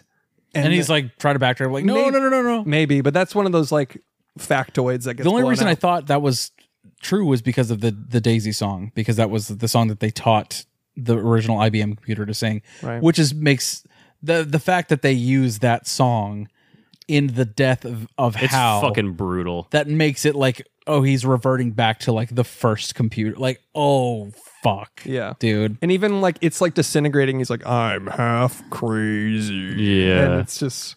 It's the motif of that whole song. Dude, him going... I mean, the most, like... Okay, there are two moments in the movie specifically that give me, like, the goosebumps of all goosebumps, and that's Hal going, I'm afraid I can't do that, Dave, and Hal going, I'm afraid. I'm afraid, Dave. Dude, those... He arguably shows the only emotion in the film besides, like, anger and, like, tension from Dave. Mm-hmm. Also, the primates, right? Yeah, true. Yeah, They yeah. show anger Yeah. They and fight. fear. Yeah. I'd say impulse. Yeah. Oh, one more wrong person. Stephen Yeah. Hunter of the Washington Post, another top critic. Now, seen in the actual 2001, he wrote this in 2001. Oh shit! which is- Oh fuck! He fucking brought it back. It's a less visionary masterpiece than a crackpot, Looney Tune, pretentious, abysmally slow, amateurishly acted, and above all wrong, dude. What? This guy didn't predict webcams, space travel. This guy didn't predict shit. He didn't. They're still using cassette tapes. He didn't recreate like all the space photography before we'd ever been to space. And I have to do one more wrong What person. a fucking asshole to Yeah, be like for he real. Didn't, he The didn't Washington guess. Post, by the way. That was like a couple years after his death, too. Yeah, like, 2 years. yeah. He died in '99. So 2 years after, he's like, you know what I need to do right now? Yeah. Fuck this shit asshole. shit on the most prolific sci-fi film of all time. What a fucking dummy. Can I do one? Sure. All right. Someone explained to me why 2001: A Space Odyssey isn't terrible. I've never seen this movie before. I constantly hear how Kubrick is a genius and how 2001 is a masterpiece. I thought it was terribly boring and a waste of 2.5 hours of my life. Edit. So after reading everybody's responses, here's mine. No, I wasn't confused. I get the movie and what it's getting at. I just don't like it at all. God.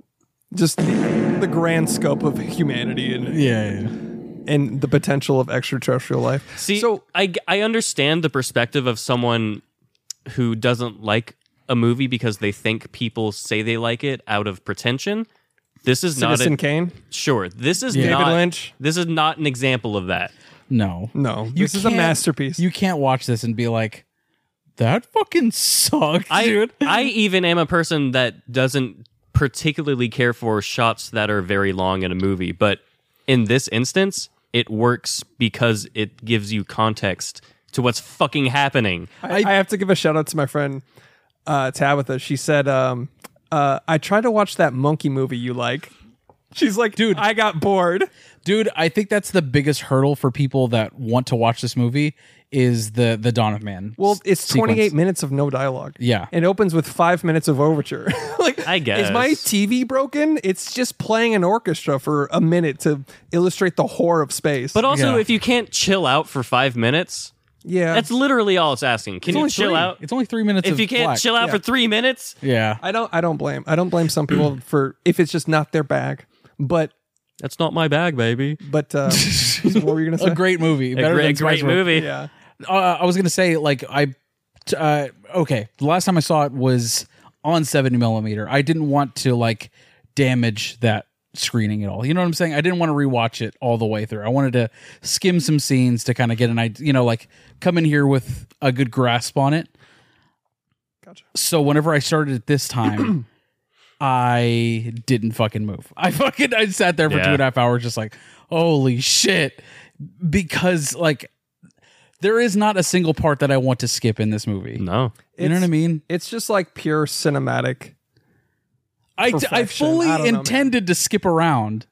And like and you were dialed in. I was dialed the Yeah. fuck in, dude. Because when you start to understand, it's much honestly, it's better on a rewatch.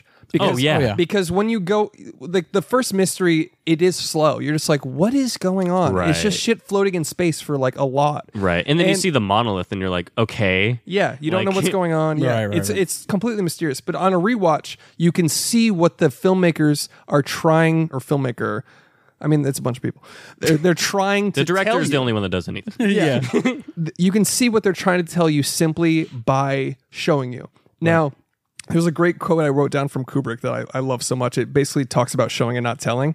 He's like, he did an interview. He talks about exposition and through dialogue. One of his involved. few interviews, probably. Yeah, exactly. Yeah. But it ended with him saying, "But if you can get people to the point where they have to think a moment what it is you're getting at and then discover it, the thrill of discovery goes right through the heart."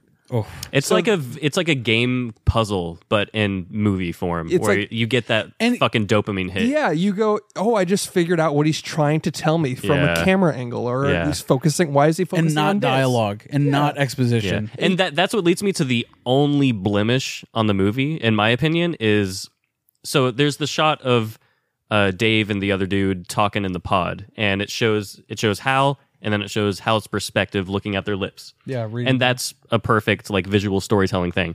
And then when Dave gets back, Hal goes, "I was reading your lips, you know." If he just left that out, Hal explaining that he read his lips, that's like the only thing that I'm like, I could take that out. I think it's fair considering he's locked out in space, and he's like, "Why are you locking me out?" And he's like, "I know why. You were going to turn me off." I guess, like, but he's like already divulging. telegraphed that if you trust the viewer enough to get all these everything else abstract as fuck concepts through this long movie. Yeah, I think it's fair. You're I totally right. gloss over, like it doesn't bother me. I get you. at all. I get you. But I understand what you're saying. Fun fact about the reading the lips thing, that was actually Frank Poole's idea, the guy that plays one of the astronauts. Quick correction on the lip reading thing. Frank Poole, Kubrick, and then Victor Linden, an associate producer, was like, "How about he reads the lips?"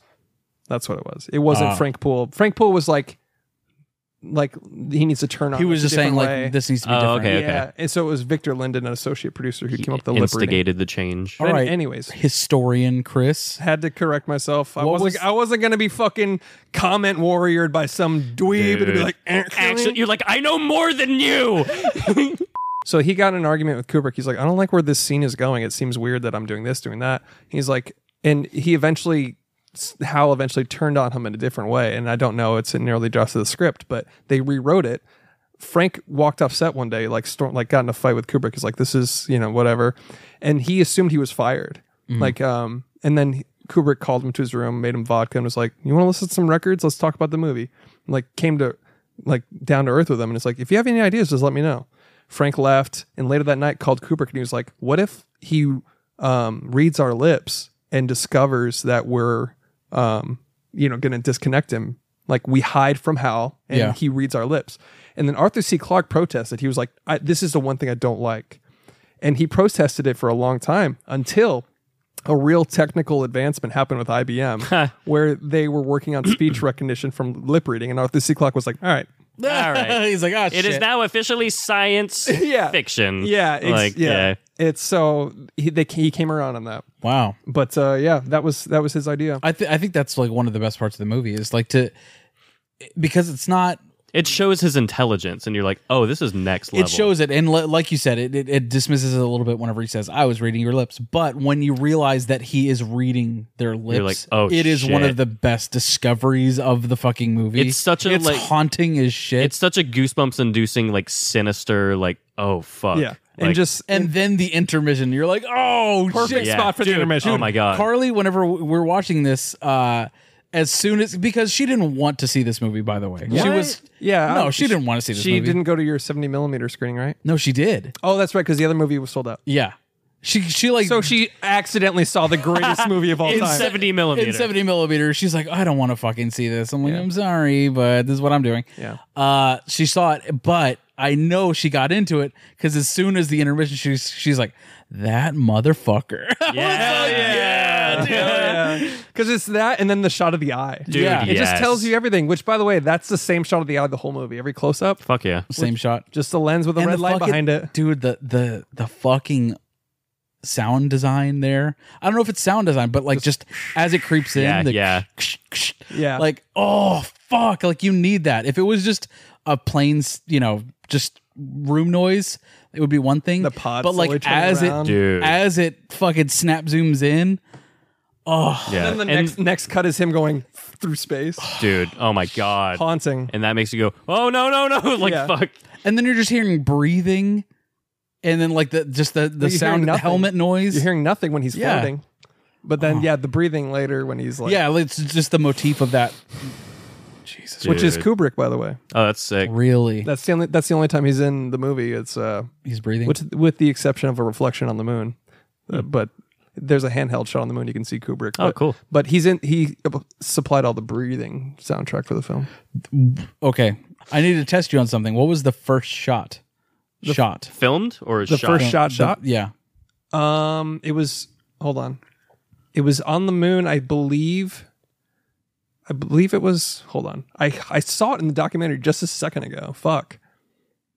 unlocking his Jimmy Neutron autism. Think. Oh, it was the ink blots in New Fuck York. yeah, It was the ink blots in New baby, York. So yeah. the galaxies exploding at the end, like all those weird morphing Sure. blots. That was in New York. He was shooting those in a darkroom in New York, and just Shit. just oils and shit. Yeah, Cool. I'm experimenting. sweating, bro.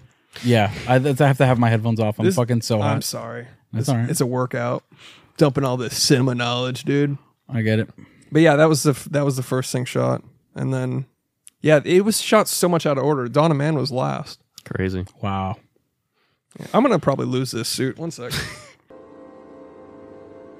What are your broad strokes? What's the movie about? Like, what's the monolith mean? Evolution. What's the ending mean? Broad strokes. What's your guys' I don't interpretation? Think you need to have Well, that's a narrative story. You know, like this. That's true. This transcends narrative stories. It's very, very. It's like as big picture as it gets. Yeah. Okay, well, it's purposefully that. So what's your... They wanted to raise more questions than they answered. They said if you left the movie 2001 understanding it, they failed.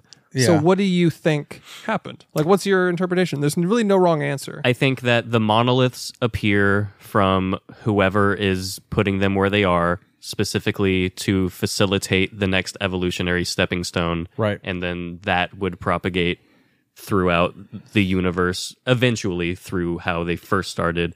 And that's how things go. The monoliths exist to extend us into our next step of evolution. Exactly. They're the quite literal stepping stones of evolution throughout our history. Yeah. And then the space baby at the end is simply the next evolutionary stepping stone, I guess. As like abstract as that is, I see it as like it could be a very literal thing where that space baby is Dave and he is now whatever the next evolution of humans.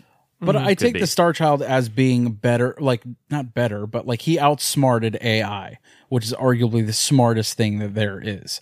Is a computer developed by man that is supposed to be the next step of evolution, correct? Sure. But it's not, because a human was able to surpass Sure. it. A human was able to jump through the obstacles that it had in front of it, because a human is afraid of death. It is afraid to... But so was Hal. Well, it's struggling to survive, whereas Hal doesn't have that ability. He can't do anything aside from the things that it controls. Right. Sure. So the next step of evolution, I think he's trying to say it's not AI, it's human beings in what they can do next. Yeah. Beyond tools, basically. Yeah, Yeah. exactly. Because a big motif in the movie is the use of tools. Right. I mean, Hal is a tool. And I'm Exactly. not saying there's a religious aspect to it, but I think he's saying that like it's more than intelligence, it's the soul. Sure. Quote, energy unquote. and spirit. Energy. That was The power of definitely God quoted. in anime.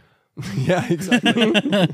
That's what the Star Child said. Yeah. When I have the power of God and anime on my side. Don't fuck with me! I have the power of God and anime on my side! Wait, I don't know if that's wrong, but that's my interpretation of No, it. there are so many interpretations that I don't feel like he would ever be like, that's wrong. No, you know what I mean? He wouldn't. He Yeah. wouldn't. But I will say again, the book is very literal, and so Sure. the book doesn't do what the film does. Yeah, but Kubrick So had different intentions than Yeah, Arthur C. Clarke, you know? totally. They wrote the screenplay and everything Yeah. together and blah blah blah. But if you read the book, it kind of spoon feeds you some of that exposition. Yeah. It's still open to interpretation, but it's like there are some differences, key differences for sure. I mean, the motif of in the we're talking about the film first. The motif of the apes learning to use a tool, throwing the tool becomes it's a first weapon essentially. Then it becomes the satellite, which a lot of people think is a spaceship or the ship they're on. It's actually a nuclear satellite. It's not obvious, but so it was weapon to weapon match cut. 3 million. Oh, cool. 4 million year match cut. 3 million year, whatever. Most famous match cut of all time. Moving that into AI, which is another tool, and then the abandonment of tools leads you to Space Child. Basically, in a sense. But, you know, the monolith in They have itself like is like... transcended tools in that it's interpretation. Sort of, Okay. yeah. It's like, that's a is he side saying- element. Is he saying that's what death is, though? I don't think so. Transcending? Because he lives the rest of his life, or he ages. Right. He dies. Sort of, yeah. From But his then the earthly monolith body. is also presented to him. Yeah. Again, yeah. Before the Star Child, yeah. Right. Yeah, so I'll tell you, okay, I'll try and do as quick as possible my interpretation, which is, yeah, the monolith was there. that one wasn't dug up. That one showed up to help the apes. They're like, let's get these guys off this rock. Yeah. So then it invents, it gets an idea from touching the monolith, right? Or maybe even not touching, maybe just being nearby, because the astronauts on the moon touch it, nothing happens to them. But anyway, so the weapons, blah, blah, blah. We get out of the Dawn of Man. We get to the current, more current present time. And then they get to the moon. They find it on the moon. They dug it up. That one is essentially a silent burglar alarm. That one was buried. So basically, once a life form advanced enough has dug this up from the moon and discovered it, it alerts them. And they're like, so that's the noise, the E, that's what was ever interfering in their helmets.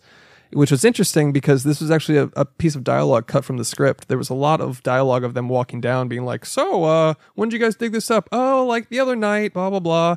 And yeah. And then, so they're like, it's all black. So we assume it's solar powered. They're like, well, when did you finish digging it up? They're like, well, we had to turn on the lights because the sun was setting, blah, blah, blah. So then as soon as the sun hits it, it's solar powered, triggered. That's when it goes off. Okay. And that's the last shot you see of it on the moon after he's like, scooting closer, yeah. which is a hilarious scene to me. Yeah. He's, as they're taking the picture, it triggers, sends the signal to the aliens. They find the signal was going to Jupiter. Then we go to the Jupiter mission, which would have been Saturn if they could have figured out the rings and the VFX, but they scrapped that and did Jupiter. So they're flying to Jupiter. Half the crew is in hibernation and half isn't. That's the whole mystery. That's the whole whatever. And basically, one of the theories is there's two theories for Hal's malfunction. What's your guys's? Do you guys have it? Or, I think Hal is seeking to be more human-like and make sure that he himself can get to where they're going because he wants to be human. Okay. Maybe. Like he wants to complete the mission at all costs? Sure. Yeah, that feels like most likely. Yeah, that's a popular one where it's like, if you code a perfect computer and he doesn't make mistakes, right? He sees humans as an error. Right. Well, So the first go, well, you're interfering with the mission with all your human questions, and like you guys are questioning me and wondering why you're on this mission and all this. Why is everyone asleep and all this shit? The biggest giveaway that he feels he's human is the fact that he lies when it's revealed what the other Hal back on Earth said. So it's like, well, if he's always perfect and doesn't make mistakes, why would he feed something patently false? Well, there's two things that support the second theory, which is some people think that's why the computer malfunctioned, because the one it was communicating with on Earth had all the information, and this one was coded to deceive and withhold information. So there was like because it was withholding information. Yeah, okay, it couldn't tell them about the mission, right, and all this stuff. There was a bunch of secret people that were in hibernation. So they're not telling them, and they were trained separately. Right, all this other shit. There was also a bunch of dialogue cut about their pay not going through. Which is interesting. David Bowman. Oh shit! Yeah, like almost expendable. Yeah, they're like, I assumed it was like because an accounting error. Yeah, like an accounting error, or whatever. But that was cut. That's fucking. So it was like, they were withholding information from that one. I love the career was like, yeah, fuck it, we don't need to give him anything. Yeah. They cut Don't give these fuckers anything. Dude, his audience. Yeah, he cut 19 minutes from the film after he screened it the first time. Wow, shit. And part of it was 4 or 5 scientists in the very beginning of the movie before the prologue. It was 4 or 5 real scientists just talking about extraterrestrial life. I bet that would go hard. One of them was Carl Sagan. Oh shit! Who was the only guy that requested to be paid for the film. But anyways, I got to make contact. I'm so glad he cut a bunch of scientists at the beginning. We don't need that. But anyways, you don't need that before the dawn of man. No. You begin at the dawn of man. Yeah. So basically, Hal malfunctions, and then Dave overcomes. The monolith is there, sees it. They're close enough to Jupiter. He abandons the Hal computer. That's another speculative thing. Like, why did he leave the big spaceship and go into the little pod? Anyways, he goes, the monolith lines him up and brings him to his habitat, essentially. Right, where he's basically like being observed by them, right? Essentially, yeah. And this is essentially the moment when they think it's constructed from its I mean, in the book, if you read it, it's pretty literal, but it's constructed from his memories. So it's this is like a zoo exhibit. It's like based on your memories. Yeah, like sort of like how like in a zoo exhibit, it's like a facsimile of their natural habitat. Exactly. And it's not really what it's like. Yeah, like in the book, he opens up, there's like a phone book, and he opens it up and it has no numbers in it. Oh, shit. So it's like he'd remember there being a phone book with none of the numbers. That's crazy. And so like there's a phone, but it's attached to the base. It doesn't pick up. So it's like this weird prop room. That's crazy. So there's that whole thing. And then I think at this point, after going through the fucking wormhole beyond the infinite, space-time is just doesn't matter. It's a fucking jumble. Yeah. That's why he's observing himself in and out, like hallucinating. Like space-time is just folding in on itself in his brain. He's just basically like seeing himself.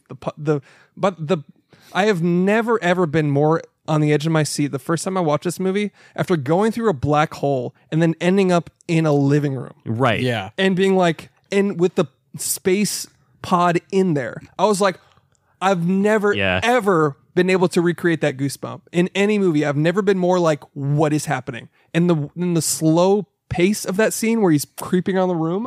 And then sees himself, and then that self is now the current him that you're drops with. the glass, and then he's on his deathbed. Like, wait, what the fuck? And then the monolith's like, "What's up, motherfucker?" Yeah, go to sleep, bitch. And then baby. Yeah, yeah. So yeah, and then I'm baby. Yeah, he said goo goo gaga, and then the movie ends. Right. It really is a true Spice World movie. He becomes Baby Spice. You could argue. Yeah, baby space. Oh shit. Yeah. Oh shit. But the glass shattering was apparently Dave's idea. Dave Bowman, or the actor, Keir. Who gives a fuck? Keir Dunham. Keir Dunham. Smeagol. But a lot of people Peter think Dinklage. Yeah. A lot of people think, and I kind of agree with this, that's it may not have been intentional, but that's a metaphor for a glass breaking, the contents spill out, but the shell breaks, the vessel breaks, and that's what happens with Dave's body. He dies and he ascends into like this energy spirit, new space child thing, which is what the aliens are, which is what helped him through all this whole thing, which has helped him ascend, etc. Arguably, I think the best fun fact of the movie is that, did you know that the spacesuits are actually referenced in the new hit film Guardians of the Galaxy Volume 3? They're wearing a replica of the astronaut suits. Arguably a better movie. It was crazy that Kubrick predicted Guardians of the Galaxy Volume 3. Exactly. It was just like, what? I think the monolith is Rocket Raccoon in a way. It's just his interpretation of Rocket Raccoon. Yeah, the monolith was actually played by baby Bradley Cooper in this movie, and he reprised his role as a raccoon later. Yeah. Well said. That was Did you know? Did you know? But yeah, even like the eyes twitching of that space child, that was like a little sculpture, and like this little like the eye switching are such a great touch. But it's crazy. Yeah, it was, a larger forehead, bigger eyes, smaller mouth. Right. It's like another stepping stone to the next Greys. But I think the people helping basically the aliens in this movie are the most ascended. They're beyond physical form. Right. They're like pure space, time, and energy, is what he said. Yeah, they jerk off hands free for sure. Yeah, they hands free nut for sure. Yeah. They're having like, they've ascended to the point that they can just like have a millennial long orgasm, like you were talking about. They just like think it's the Kirby. Yeah, that's how they make new universes. They're just like hands free Kirby nut into the void. It's actually King Dedede is the architect behind 2001. Yeah, was that a Carlos Mencia reference? No, it's from Kirby. King what? King Dedede. That's the name of the penguin king. Dude, why are you bringing up Carlos Mencia? Dude, he's the funniest comedian of our time. Oh, okay. But yeah, that's essentially the broad strokes of it. But if you want to know, do you want to know the literal like last? Honestly, no. All right, I'll give you two cool things. The monolith in the book was actually iridescent. It was like oil and water. That's pretty cool. Yeah, and in the book, the monolith in the book, yeah, like when it rains outside of a gas station. Yeah, exactly. And one of my favorite things from the book that I wish still was in the movie. It's in 2010, but it's not in 2001. The last broadcast that they recover from Earth from Dave Bowman, when he's going into the monolith, he's approaching it, and he says, "My God, it's full of stars." Shit, and that's the last thing. That's the last. Hard. That's the last broadcast from Dave Bowman. That's fucking. In hard. 2010, it's whatever. I won't spoil it, but he goes, "Oh shit, oh shit." Oh fuck! It's a bookcase of my daughter's room, dude. Oh shit. Oh fuck my fucking celestial being. Oh. My pitiful sentience. Yeah. But yeah, the second thing I'll close with this. The Star Child, it's not apparent that the first cut to satellite is a nuclear weapon in the beginning. Sure. But in the end of the book, he shows up back at Earth and he describes it like it's his plaything. The Star Child is approaching his favorite toy that he can't resist. Fuck. And he says the nuclear satellites and weapons orbiting the space were an annoyance to him, so he eliminated them. So he removes all weapons. And it says like which must have been a dawn for half of the world. Just explosions in the sky. And then he says the Star Child does not know what it will do next, but it will think of something. And that's it. Damn. That goes hard. Just like a baby that's just like, no more war. Yeah. Gaga. And yeah, I Only mean, Milky. there's no way we'll get to everything else, so I'll just wrap it up there because we're all fucking tired. We're all hot. We're all hot. We should wrap this up. We're all so drunk and we're about to go driving. We literally didn't. Yeah, there's 4 pages of notes on Patreon. Fucking check it out. I mean, like, what else is there to say, really? You know what I mean? If you want all the deep dive shit, we try to cover a little bit of it. Try to make it This fun. is a comedy podcast. Oh, and yeah, first and foremost. We're just fucking around. I try to let the bits come through, but fucking go watch that Cinema Tyler 7-part series. I highly recommend it. He condensed every BTS and fucking BTS concept art and all this shit they did for it. They almost did aliens. They almost had aliens. They tried 100 different concepts. Wow. And then they just scrapped it. Because Damn. Carl Sagan was like, don't show them. They're not even going to resemble humanoids. They're so advanced. Yeah. And he was like, okay. And then Stanley, Okay. And then Stanley Kubrick basically said, how do you show God? Wow. And that was like, yeah, I probably shouldn't show that. Right. Damn. And that's why you don't see Fucking alien. This movie really is about his love and care for like detail and symbolism and all of it just wrapped up into one, dude. This transcends narrative film. And it's really funny does. that one of the most like prolific alien figures in all of sci-fi is a slab of wood painted black. Yeah. That's literally what it was on set. Oh, But it's like that's perfect. I forgot to bring it up. This might border on douchey theory type thing. Go on. But okay, so the For monoliths. everything I've said. No. Go Okay, ahead. so the monoliths could be like an analog for the fire in the myth of Prometheus in Greek mythology. How in that myth, the fire, it's interpreted to be either one of two things or both of those things, where the fire is a weapon as fire, like that, or it's the fire as in it's the spark of humanity that gives birth to art and technology and stuff like that. You're 100% right, because he actually renamed the movie to It's Odyssey. Oh, fuck! 2001: A Space Odyssey. Oh, fuck! You know you know what it was called before that? Fucking Big Baby Nut. I don't know. Space Child, Big Day Out. Yeah. Baby's Big Day. Space Baby's Big Day Out. That's a great DMT. Space Baby Goes to Earth. That's now my DMT. I came up with that. It used to be called Journey Beyond the Stars. Damn, A Space Odyssey. Yeah, the one they went with was a lot better. Yep. Arguably, it's You can better. argue it. You're 100% right about that. Hell yeah. Anyways, there's a million other facts on our Patreon. Right. DMT time? Yeah. Okay. If you want to do DMT first?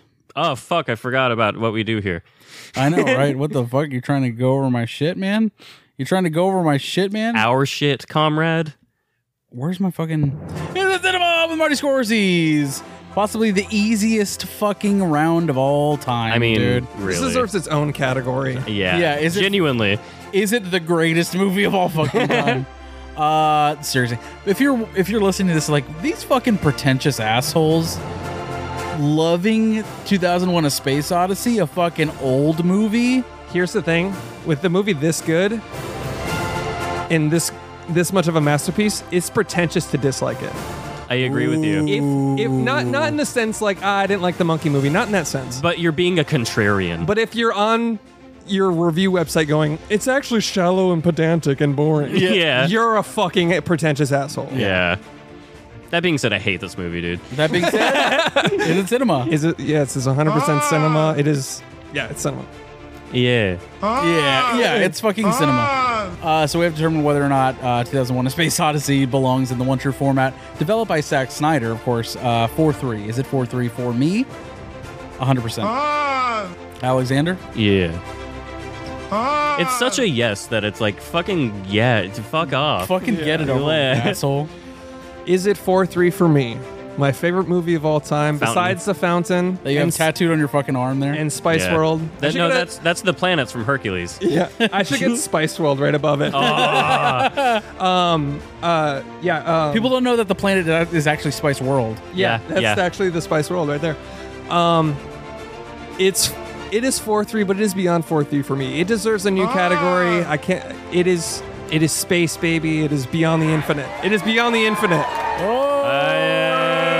And it's the only movie in that category. I coined it, and that's it.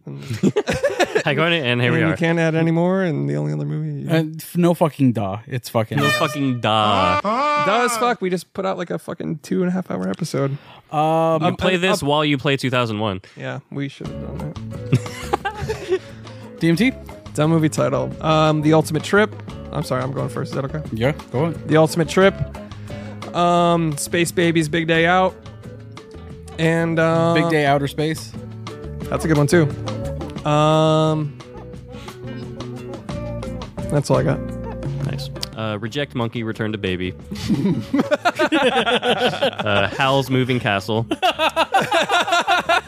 Bad Robot, and Monkey Bone. Nice. Those are good. I just have chat DMT.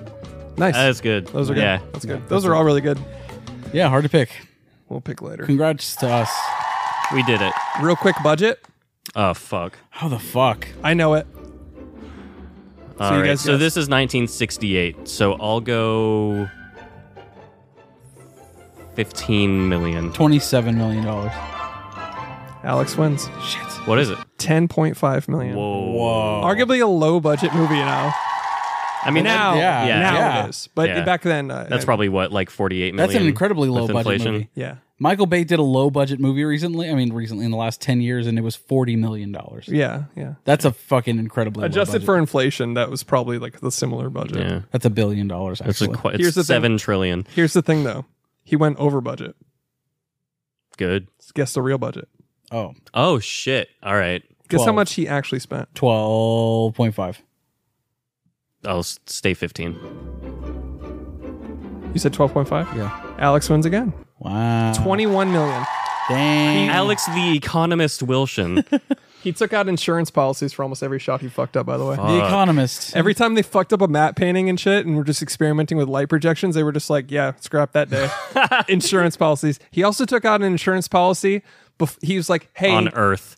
He said, hey, if alien life gets discovered before my movie comes out, I want an insurance policy taken out. And the studio was like, no. And he was like, Oh, fine. Whatever. They're like, that's the most unprecedented bullshit we've ever heard. hey, if just walking into MGM, hey, real quick. Yeah. Can you give me some extra money if we happen to discover aliens and it makes this movie flop? Yeah. We're the Lion What Roar if I'm company. fucking right, though? Yeah. What if I discover aliens in the process of making this He's film? like, first of all, if we discover aliens, we're not telling you. All right. Yeah. Like 7 or 8 people are going to know. And they look like the Moodawkins from Oddworld. All right. That's about it, right? I don't think we have time for anything else. Yeah. Let's fucking wrap it up, dude. call I'm it. hot. Yep. Leave a message after the show. Yeah. 214-699-9076. Correct. Yeah. Thanks for listening to There Are Too Many Movies. Go watch 2001 if you haven't, obviously. Thanks for listening for over 200 episodes, Yeah. family. We fucking love you. Thank you. We appreciate the support. Hopefully we weren't too Did You Know this episode, or I wasn't too Did You Know. Did you know that 2001 didn't come out in 2001? But if you want some more Did You Know facts, $5 a month on Patreon, get you a bunch of bonus shit, and also fucking 4 pages of notes and a bunch of fun film facts. Okay, bye. But is it better than Dr. Dre's 2001? Ooh, good question. That's the only thing. Does it hold the candle to Dr. Dre's 2001? He was actually almost the soundtrack for this movie. Did you know? That makes sense. Later, Toads. Goodbye. Another fun fact of this movie. Sorry, but speaking of music, all of the stuff that was ended up in the film was actually temp stuff to edit to. Oh, cool. Somebody composed stuff and he scrapped it all, and the guy didn't even know they had scrapped it until he went to the premiere. He's like, wait a second. And then he got sued by a bunch of classical like licensing things because they were like, yeah, you don't have that. And he's just like, pay MGM, pay him. Hey guys, I was just listening to the podcast. By the way, I love the podcast. I listen to work. I stock shelves overnight, and I love movies just like you guys. I haven't listened to all the podcasts, so I'm not too sure if you guys have talked about it, but I'm curious on your guys' opinion of Star Wars. It could be the first three or the second three or all of them. Talk about all of them. I'm just curious on your guys' opinions of Star Wars. Yeah, love the podcast again. Keep it up, guys. Thank you. Have a good one. Bro, what they made Takis, like hard shell taco Doritos, but like Takis, you know?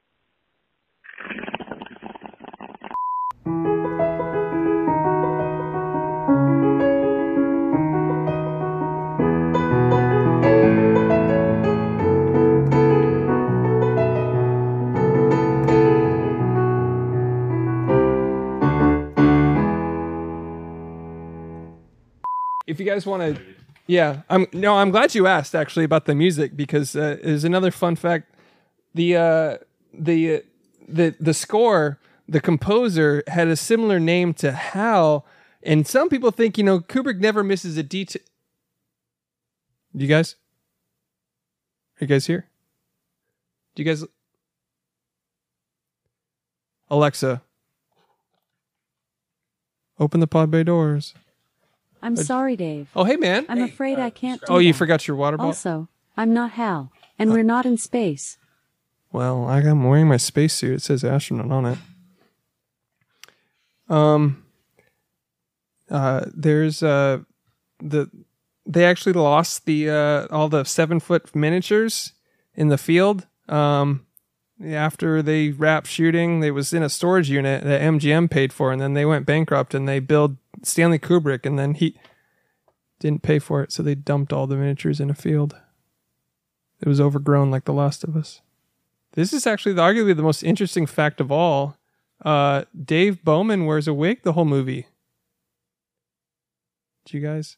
Oh, no way, Chris. That's crazy. Dude, I know. It's wild. It looks like his hair, but it's like, it's a wig because he didn't want to worry about haircuts. Stanley Kubrick was like, we don't have time for that. And then we got to spin the whole set. Josh, you want to know about the fucking how Vivian Kubrick was actually the girl in the webcam call? Dude, yeah, I wrote it down. She plays Dr. Floyd's daughter, and then she went on to compose Full Metal Jacket and then shoot the Shining documentary. There's a cat in my garage I named after her. She's actually like an alt-right, like anti-vaxxer now, Vivian Kubrick. She's on InfoWars and shit. Kind of sad, honestly.